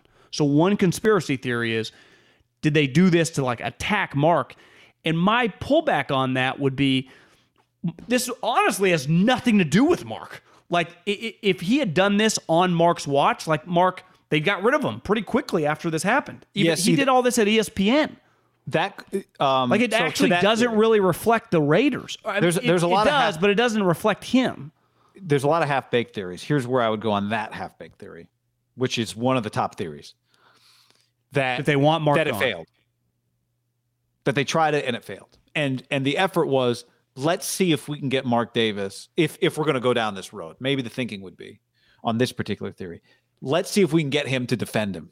Like, he loves him. He hired him. He went all in on him. Let's see if we can make Gruden indefensible and then put Mark Davis in a position to defend him. And then the blowback on that, we can take the team from Mark. That would have been a tough one, though. I know. Well, I know. That would have been that would have been a strategy that was probably Hail Mary from where Dan Orlovsky stepped out of the end zone. That felt pretty far-fetched. I'll say this. I was thinking about this last night after we did the show, before we get to some more conspiracy theories. I think the number one contributor to my conspiracy theory brain, my development as a conspiracy theorist, or at least what I think of my, like all of us can come up with good theories. We question. We would just, What do you think contributed for you? For me, it was watching all 8 seasons of House of Cards. Everything comes from somewhere, John. All right, what about the theory Goodell read those quotes and said, forget that guy, let's get him out? Too simple? Well, if someone called because of what he said to me about me. I mean, I think human nature, if someone who's also a powerful person, enormous egos, was talking mad shit about you. And like legit statements, right? Not just like, oh, fuck this guy. Like just things you're like, wait, he's saying what? This guy can't say me. And who knows? Maybe they have had countless interactions. You were saying this to me before we hopped on here. They're like, when you do Monday Night Football, and I had this happen to me way, way different, but like when you're a partner with a team / the league, they have things that they want to push forward. And I could see John, once you read some of these emails, not on board with everything. And Rodgers going like, from a business standpoint, like, tell this motherfucker just to do some of this stuff. And John was so powerful, even at ESPN, he didn't have to listen to a soul. Not a soul. Maybe Roger couldn't stand him. And obviously, Gruden didn't really like him. But then when you tangibly read some of the things this guy was saying about you, like, this guy's done on my watch. Now, the pushback on that theory is the moment you start release some of these emails, again, this was not a investigation about the Raiders and John Gruden. This was an investigation about an owner who was detested by people in the league. They did a power play the last couple years to try to get him out, and Dan Snyder somehow won. And he's like, don't worry, guys. My wife is now the president of development in the organization. She'll handle it all. It's like, way to go there, Dan. Way to get an independent thought there. But once you go after John, which is to me very feasible, like Roger, and this is what I kind of believe, but the more I think about it, like, he's no dummy. He's going to know, well, what were some of the emails that I don't know Dan Snyder was sending, the investigation was after, and now do you see the NFLPA was like, we'll release them all. And there are several guys in the NFL, I don't know, Sean McVay, I don't know, Kyle Shanahan, who worked at that organization. They probably, even if you're like, I don't think I did anything wrong, but if you told me, John, every email you've ever sent is going to get published right now, I don't think I would sleep tonight. Not because I don't think like there's something too crazy, but I don't know. So it's just, do you expect all these emails to get publicized? Because I do not. I don't either. But the pressure's not going to stop. Well, but that's the theory, right? That there's something worse coming, and this is a way to try and distract from it. Like you're saying Snyder's next? Yeah, or like maybe we. But if there was something big, that means they know about it right now. Why would they go out? Like, it's not arguable that someone specifically leaked emails to get John Gruden, put him under the question is, right, the first question, if we were doing like a conspiracy theory flowchart, the first question we try to answer is, were they after Gruden the whole time, or was he collateral damage for something else? That'd be the first question. Was the end game get Gruden out, or was the end game distract from something else? or, give this pound of flesh a trade. Like, we'll give you this one, but don't report on this one. We'll give you some Gruden stuff. It'll be explosive, but in exchange for that, you don't do any of the Dan Snyder stuff. I don't know. Yeah. It's just like, well, sometimes somebody... Like give someone a guy 10 years so you avoid this other guy getting life. Yeah. I don't know. Like, that's the first... Was it specifically... It's like Gruden's got to go down. That part's fascinating. Someone here saying ESPN leaked it, which I guess would be possible, but there's a chance that he didn't send this from an ESPN email, right? Why would ESPN do that? To get him back on TV? They're not doing that. Yeah, no. I don't think that. I don't think it's had anything to do with ESPN. To me, there are three potential people that are doing this, right? It's coming from inside the Washington Reds football team, formerly known as Redskins, that operation. It is coming from the league office, because these are the people that have the emails, all the emails. The football team, the league office, and then the lawyers. There's not like Robert Kraft. I mean, maybe some people sent him some stuff, and then the Raiders got him, but the Raiders got him after like, hey, man, this is coming out. Yeah, the other thing it could be, could the Raiders have leaked more? Could the Raiders have leaked more? You're saying the Raiders leak it in order to get out from under the contract? The second part, like they originally give him the thing, right. and then they sent him all the emails, and then the Raiders gave it to the New York Times, and you get rid of John. Unless something has changed, I'd be between Mark Davis and John, which is possible. Really, it's possible. Like, they got him in the building. It's like, wait, I thought you were gonna give me the game plans every week, and now you're just ignoring me. I guess that could be. I did read Tafer. He wrote an article, obviously yesterday. One thing that he wrote was Marcel Reese, is a big Mark Davis and him are very tight. Mark Davis wants him to be a big part of the organization, so hires him as this I don't even know what his official title is, but he's just one of the guys, right? Mark wanted him to play a role in the football operations. Clearly, Mark Davis loves Marcel Reese. You could argue equally as much as John Gruden, maybe more, right? Would you agree there? Mm-hmm. He wanted John to start using him in football operations. John was adamant, no. So Marcel just did broadcast stuff for the Raiders.com and then did other stuff with Mark. But John would not let Marcel Reese be part of the football operations, even though obviously Marcel Reese played 10 years in the league. It's not like Marcel doesn't know football, but that is sometimes that happens, wouldn't you say, probably in a lot of buildings where coaches or GMs, I think, and you could argue this is human nature. When it's not your idea or someone's pushing it on you, you can get like this. You just automatically say no. Yeah. Yeah. Also, I'm paying you $10 million, so I need you to listen to someone. Yeah, you can't. Hey, John, you can't fucking write up some second-round players? Jesus Christ. I would be surprised, but that's possible. Would you be surprised? The what? I would imagine that pissed Mark off. No, not that. That Mark would go to this length to get rid of John. Because I do think this is embarrassing for Mark. Mark does not... You would be setting up to make your organization look bad, because it is. Yeah, Raiders in order to make them look better in the end. If you're like, we're getting Joe Brady. No, I know, but I would. Mayock, power grab? Listen, I don't know Mark Davis really at all. I've talked to him 3-4 times in my life. That would feel pretty vengeful. Now, he has those genetics in his family, but that's a lot. If you said that was Al Davis, 100% believable. That's why I say George Steinbrenner, yeah. I'd be surprised by that one. It'd be a well thought out plan. It'd be high level execution by Mark. That would be some House of Cards stuff. Okay, how about here's the other one. To your point on the people who have access. If you are bringing the lawsuit against the Washington football team, it is in your interest to get attention on your case. We know that even though a case plays out maybe in front of a judge or an arbitrator, or no, remember though, it was just the league just promised everyone they do an investigation into the shadiness. They weren't suing their own team. There's no lawsuit here against the Washington football team. What I thought happened, I thought the cheerleaders I thought there was a. Well, I thought the league just intervened and said we're going to look into it and do our own investigation. Now the cheerleaders might be suing them, but the league, the emails are in a relation to the league saying, "Hey, we will do an oversight, everyone, to one of our own properties." Right.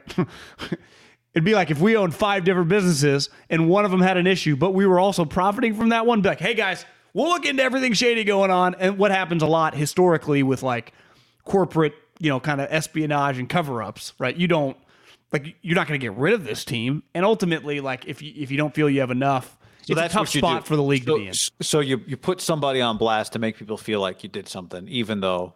But who I thought there was some like external pressure, like a lawsuit or some lawyers. But the league's not suing the football team. No, not the league. I thought there was like a third party involved here. But if that's not the case, then that theory goes out the window. I don't pretend to be that well versed in this. There's a DEA arrest on the Washington football team.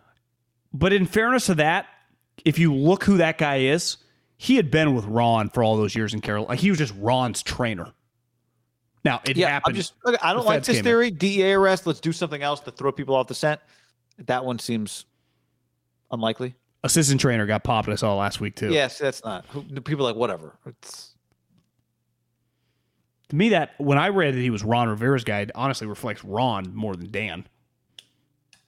Yeah, doesn't reflect Dan. But it is. I don't live in this every day. Were people banging the drum to find out what was going on? It feels like that to me is the question. On the DEA guy? No, not the DEA guy, but just off the scent on the Dan Snyder. Like at this point in time, who's really even talking about it? It'd be one thing if it was just constant, right? Like Bradygate or Ray Rice.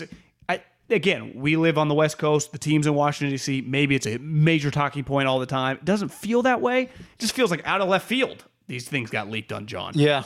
It might be as simple as, in case any of this comes out, this goes back to, I said this to you yesterday. If you were Gruden and you'd come out Friday night after the DeMaurice Smith thing. I got a theory. DeMaurice Smith, you apologize for it. But you go full B-Rabbit 8 Mile. You start saying all the things you know they're about to say about you, right?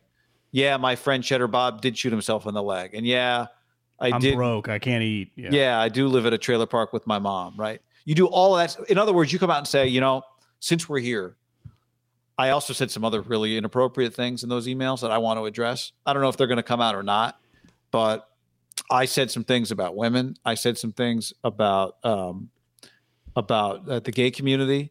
And, unfortunately, I can't hide from those things if they come to light. But, I regret them, and I'm sorry. Luckily, it's been 7 years that have passed, and I've changed since then. And, as I said, I just want to get that all out there right now. Like if he had done that Friday, which no one ever does that. You always just wait to see how much. Is it going to come out and pray that it doesn't? I don't know. Would the reaction have been different? Because my point in saying that is if you're the NFL, you go, well, we could try and cover up all of this stuff forever and maybe none of it sees the light of day. But maybe we just put some of it out and then we can go, look, we do not tolerate this. This is not acceptable. And we're going to get this guy out of the league. What if somehow Shad Khan was privy to some of these emails? Maybe he knew the lawyer had worked on projects before. They are taking the Urban Meyer week from hell. They were getting absolutely destroyed. His coach was getting destroyed. His organization was getting destroyed. What if he just threw this out there? Now, why? To me, if he was doing it, he would just throw out the first thing. Like, what would be his vendetta to try to ruin John's career? Here's the other thing. If I were the league, I'd be like, wait a second. Urban Meyer's going to be gone here soon. John Gruden. Well, I'm saying the league doesn't. I'm saying Sean kind of went rogue. It's possible. If I were the league, I would stop him. I'd go, look, you were not sacrificing. Well, you don't tell anybody. You just went We're not rogue. sacrificing John Gruden to save Urban Meyer, dude. Yeah. But if I was a betting man, I would simply go with Roger Goodell. I think Roger Goodell, if you said that about me and I was making 30 to 40, $50 million and I was, everyone kissed my ass. Wait, that guy said that? That guy said that? Be a pretty simple one. The question is, do you benefit as a league in the end from this? Maybe you could argue the league does. The league can say, no, look, this is not, we are not cool with this. Booted him out of the league. Yeah. I mean, if you can, because then Goodell, then you can justify this is actually for the greater good of the league. Yes, I'm settling a score, but this is going to make the league look good. If you're settling a score that makes the league look bad in the end, it's not worth it. I mean, he's not the boss, right? The owners are the bosses. Yeah. I could be convinced of anything. And I do think over the next 12 months, there'll be a Seth Wickersham type article that will enlighten us more. Andre says, way to show your age, 8 Mile. That's almost 20 years ago. This goes back to the Barstool White Sox guy. Like, people quote things from, I'm not mad at that. That's a good point. I can't believe that's 20 years ago. But like people quote It's a Wonderful Life all the time. None of us were alive for that movie. I mean, some people quote it. I haven't quoted it lately. But I mean, Guy, the people that they just chose, I mean, Dr. Dre, Snoop Dogg, I mean, their albums were coming out in like 92 and 93. I'm just saying, not being alive for something is not an excuse to not know about it. You know what I'm saying? Not 20 years. If you like, you don't remember, Charlton Heston's hit film, like in the 30s. I would argue not. Like, but I'm saying Eminem's hit movie in 2001 or whatever. It's like, come on, it's not that I'm just saying there are some things significant enough that not being alive for it is not an excuse. Yeah, I think Eminem falls in the category that if you're 20 years old, you have an idea who he was. It's like when we were kids, like I was born in 84. Michael Jackson already had some hits. Like by the time in like late 90s, I knew who Michael Jackson was. Now, you might not have seen 8 Mile, but I'm not saying you're an idiot if you haven't seen it. I'm saying you should see it. It's a good movie. Yeah, check it out. Watch it before the Super Bowl so you know who you're watching, Well, I know. Do a little research. One of the highest selling artists of all time. No big deal. John, RexMD.com/ham. RexMD.com/ham. Some love for a sponsor here. Get real, generic ED treatments delivered directly, discreetly to you at RexMD.com/ham. We all got problems, guys. Listen, keep it to ourselves. All online. You don't have to tell anybody. RexMD.com. Over 100,000 men get generic Viagra. No copay. There are no doctor office visits. Your shipping is always free. So don't wait another minute. RexMD is now offering starter packs of generic Viagra. Listen, we got issues. You don't have to tell anybody. Visit RexMD.com/ham. We want you to have some fun in the bedroom. So right now, get started. That's RexMD.com/ham. Get on it.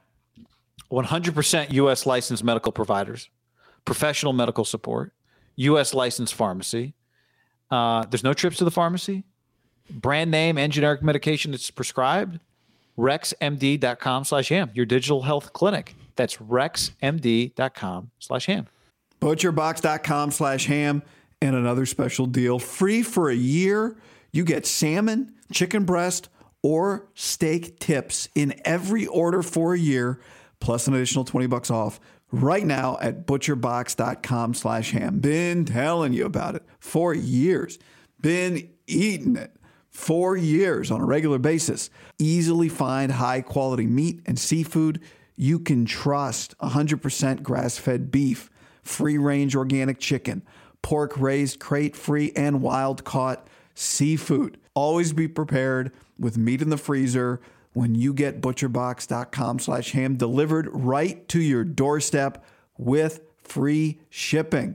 ButcherBox is offering you free for a year plus an additional $20 off either salmon, chicken breast, or steak tips in every order for free. Sign up today at ButcherBox.com/ham and use the code HAM to choose your free offer for a year plus get $20 off your first order. What's up, everybody? It's your old friend, John Middlecoff. I'm here to tell you about our friends at Game Time. Here's what I need you to do. Go to your smartphone, download a little app called Game Time. Baseball season's in full swing. Oracle Park. Been there a million times. Never doesn't live up to the hype. Go get yourself some garlic fries, a brewski, maybe some ice cream. They have very good Ghirardelli ice cream there. And when you do that, promo code HAM. So download the Game Time app. Your first pair of tickets, promo code HAM, H-A-M, save $20. The A's, only going to be in the Bay Area for the rest of this season. You probably can basically go for free. Just buy a pair of tickets to any baseball game. They also have comedy shows if you want to check one of those out, or concerts. Game Time app, promo code HAM, save yourself $20. We don't even need a thank you. Just hammer that promo code. For the ones who work hard to ensure their crew can always go the extra mile, and the ones who get in early so everyone can go home on time, there's Grainger, offering professional-grade supplies backed by product experts so you can quickly and easily find what you need. Plus, you can count on access to a committed team ready to go the extra mile for you. Call, click Grainger.com, or just stop by. Grainger, for the ones who get it done.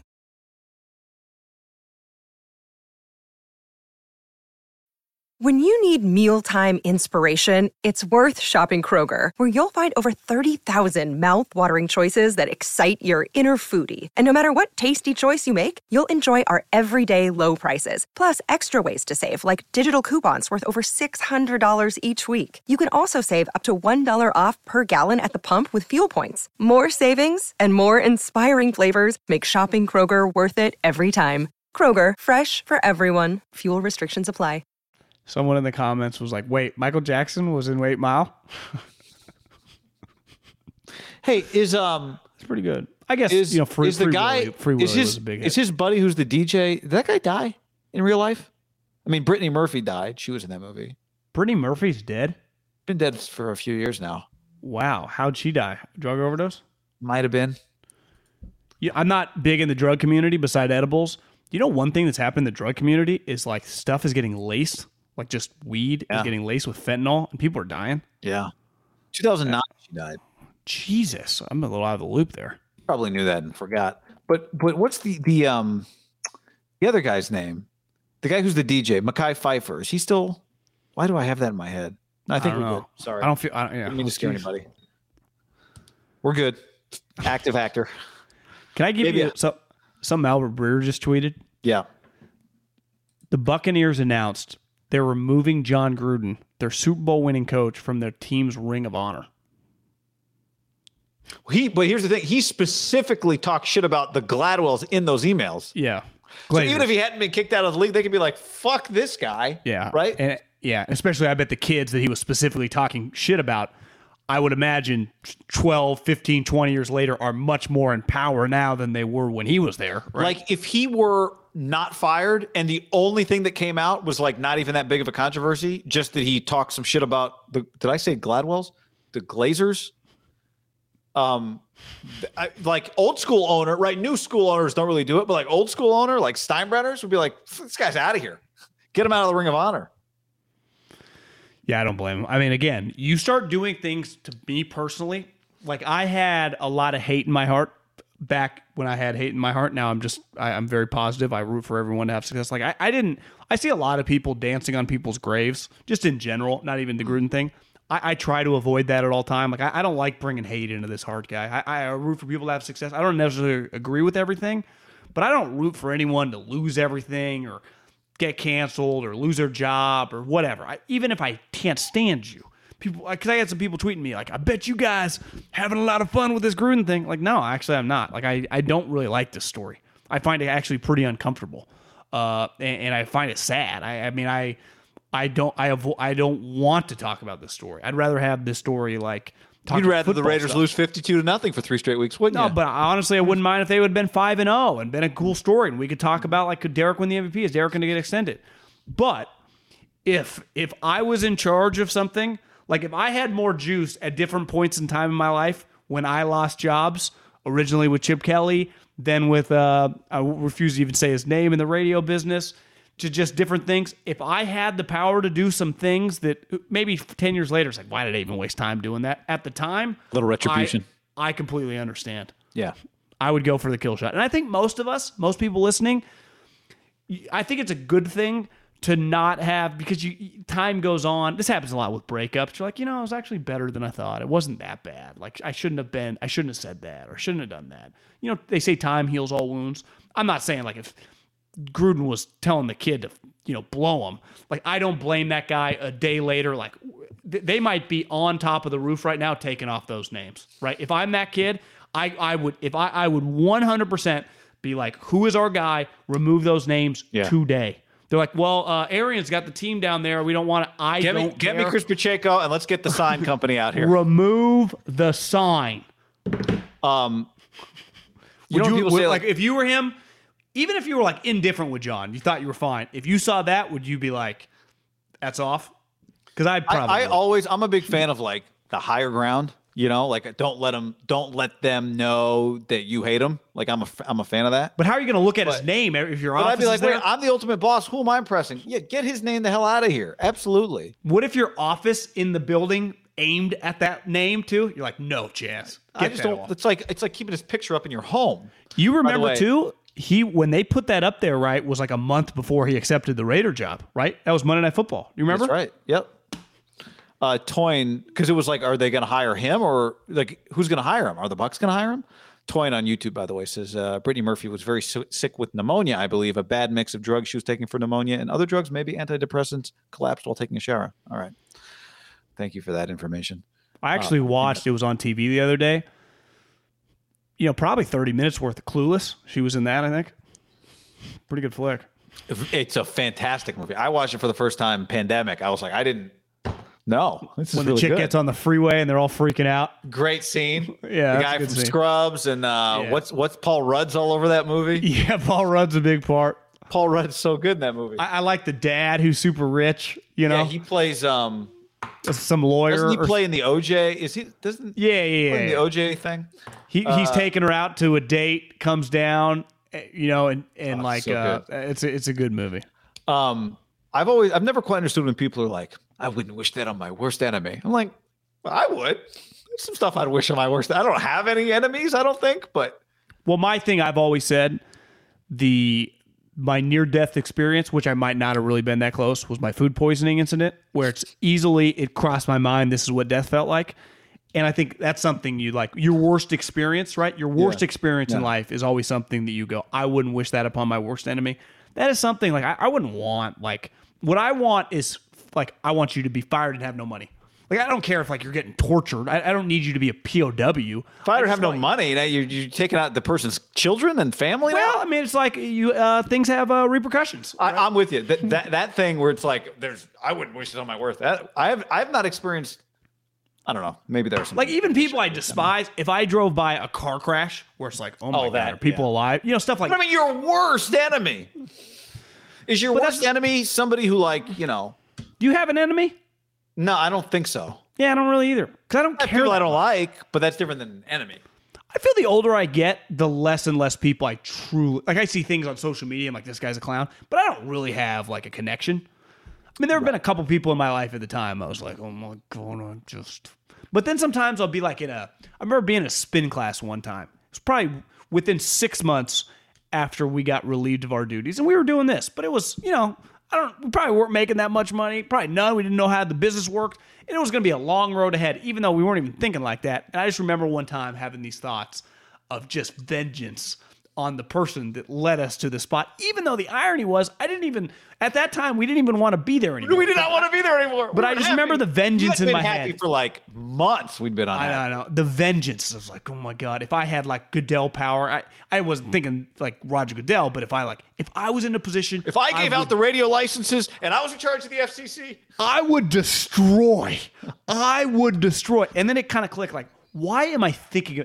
There is no chance this guy's thinking about me. Why am I wasting my energy thinking about them? And then probably for another year, I still kept thinking about them. But it was okay. Do we want to save who's going to coach the Raiders for the next? Yeah, let's save that. That's not going anywhere. All right, we'll do that next because the list is good. We've got some names to add to it. All right, see, Lane Kiffin. He had a pretty funny line yesterday. They're playing Tennessee this week at Tennessee.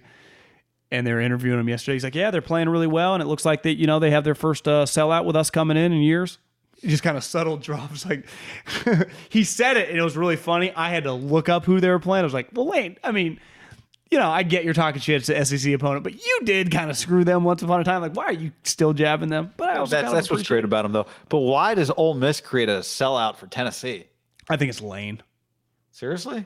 Well, I mean, Lane coming back. I mean, that's what's Ole Miss's record right now? 5-1? I mean, they're pretty good. Yeah. You notice Lane, his weight fluctuates. Like last year, he was really fat. Now he looks fantastic. He is an ebb and flow guy. I think he might wear it kind of in his chin, in his neck a little bit too. When his face is skinny, you can tell he's slimmer. How about Lane now? Just it's becoming a thing that he throws his play sheet into the air as he runs down the sideline. He did that last week.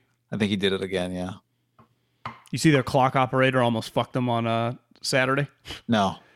Well, like they're up 7 points, like 52-45. I mean, it's an incredible back and forth game. And it's one of those games where like neither quarterback's throwing for 400 yards. It's a classic college game where there must have been 8 40-plus yard runs. That happened a lot on Saturday. You're just like, There's like one of these runs a weekend in the NFL, and in college, they're big plays, just big run. Oklahoma, it's like, they're down 30. How do they get back in it? Hand it to the running back like 3 straight times. He busts like 4 50-yard runs. That's all that's happening in that game. The clock, it should have been zeros, but like it's at Ole Miss. They're playing Arkansas. It's a big game, right? They're both like 4-1. And the clock operator stops it on 1 second, where it easily could have just gone double zeros. Then they score, and then they went for 2 to win it, and the 2-pointer fucked up. But Ole Miss could have lost the game at home by the game should have been over. Wow. I saw the 2-point in the ending. I did not see that part. Yeah. Well, did you see the Urban comment? Speaking of like, you're exactly right. Like in college, you see these big runs all the time. Urban said their goal is to be 50-50, 250 rushing yards, 250 passing yards. Someone tell Urban Rutgers isn't coming in tomorrow. Like you don't run for 250 yards in the NFL. I saw someone took the box score of Lamar. Someone's like, they should forward him this. The key is to be 450-70 or something, you know? It's like, I also think he's just talking. Like, does he really believe that? Like, do you want to be 250? I know. It might just be he's talking 50-50. But again, like, is he... If you are 250, you're probably going to win the game, though, right? 250 yards rushing is a lot in the pros. I mean, yes. Wouldn't you control the clock? But, like, does he talk to his team like that? Because they'd be like, yo... Trevor's like, didn't you draft me to pass? Travis Etienne is not here. James Robinson's like, bro, all I need is like 140. You know, I'm good. 250? What are you talking about? But I honestly don't think a college coach would really say that. Is there a chance, in a weird way, he might not know as much about football because he's not as locked in these last 4 or 5 years as he became the CEO and more bigger picture stuff like players and recruits and talent, less about like the nitty gritty of the scheme. What was his last year at Ohio State? Would have been 18. Day's been there 19, 20, 21, I think. Or is it 19? Day's first year wouldn't have been the playoff. I think that was Day's second year. So you're saying it was... My guess would be 2018 was his last year. Then he was on TV 19, 20, comeback 21. But when he was at Ohio State, remember, like Ryan Day and Herman, like his offensive coordinator, he's an offensive guy. He had nothing to do with the offense. Like it was those guys. I mean, 2018, no. 2017, they averaged 243 yards a game rushing. Well, yeah. I mean, they had, like J.K. Dobbins and Zeke Elliott and Carlos Hyde. Yeah, I mean, but my point is like, that's a pretty... You can't talk like that if you're the coach of an NFL team. That's my point. Do you think he, in a weird way, is over his head like just the schematics? When I say schematics, I mean like the way to win football games in the league. Yeah. Because I bet he thought like if we run for 250 yards against Penn State, we're going to kick their ass. Now look, people have drafted running backs in the first round, but you could argue he was over his head the second he drafted Travis Etienne in the first round. Yeah. Now he's probably thinking, no, this guy's going to be as good as McCaffrey, and we got him at the end of the first. But yeah, it's questionable. I don't know. I mean, honestly, every week that he's still the coach of the Jags, it shocks me. Well, if I told you Trent Baalke was in charge of the draft, say what you want about him, would he take Travis Etienne at pick 25? I have a hard time seeing that. No, he would get some guy almost as good as Travis Etienne, who's coming off an ACL in the fourth. Yeah, I think. Guys, wait till you see this guy. If you would have said who would he take, pick pulling 25, tires, I'd be like he'd take a guard, he would take a linebacker. I do, in fairness to Baalke, like this is in a weird way, Baalke is much more equipped for the NFL than Urban. That's crazy, and that's just the truth. But that's a problem.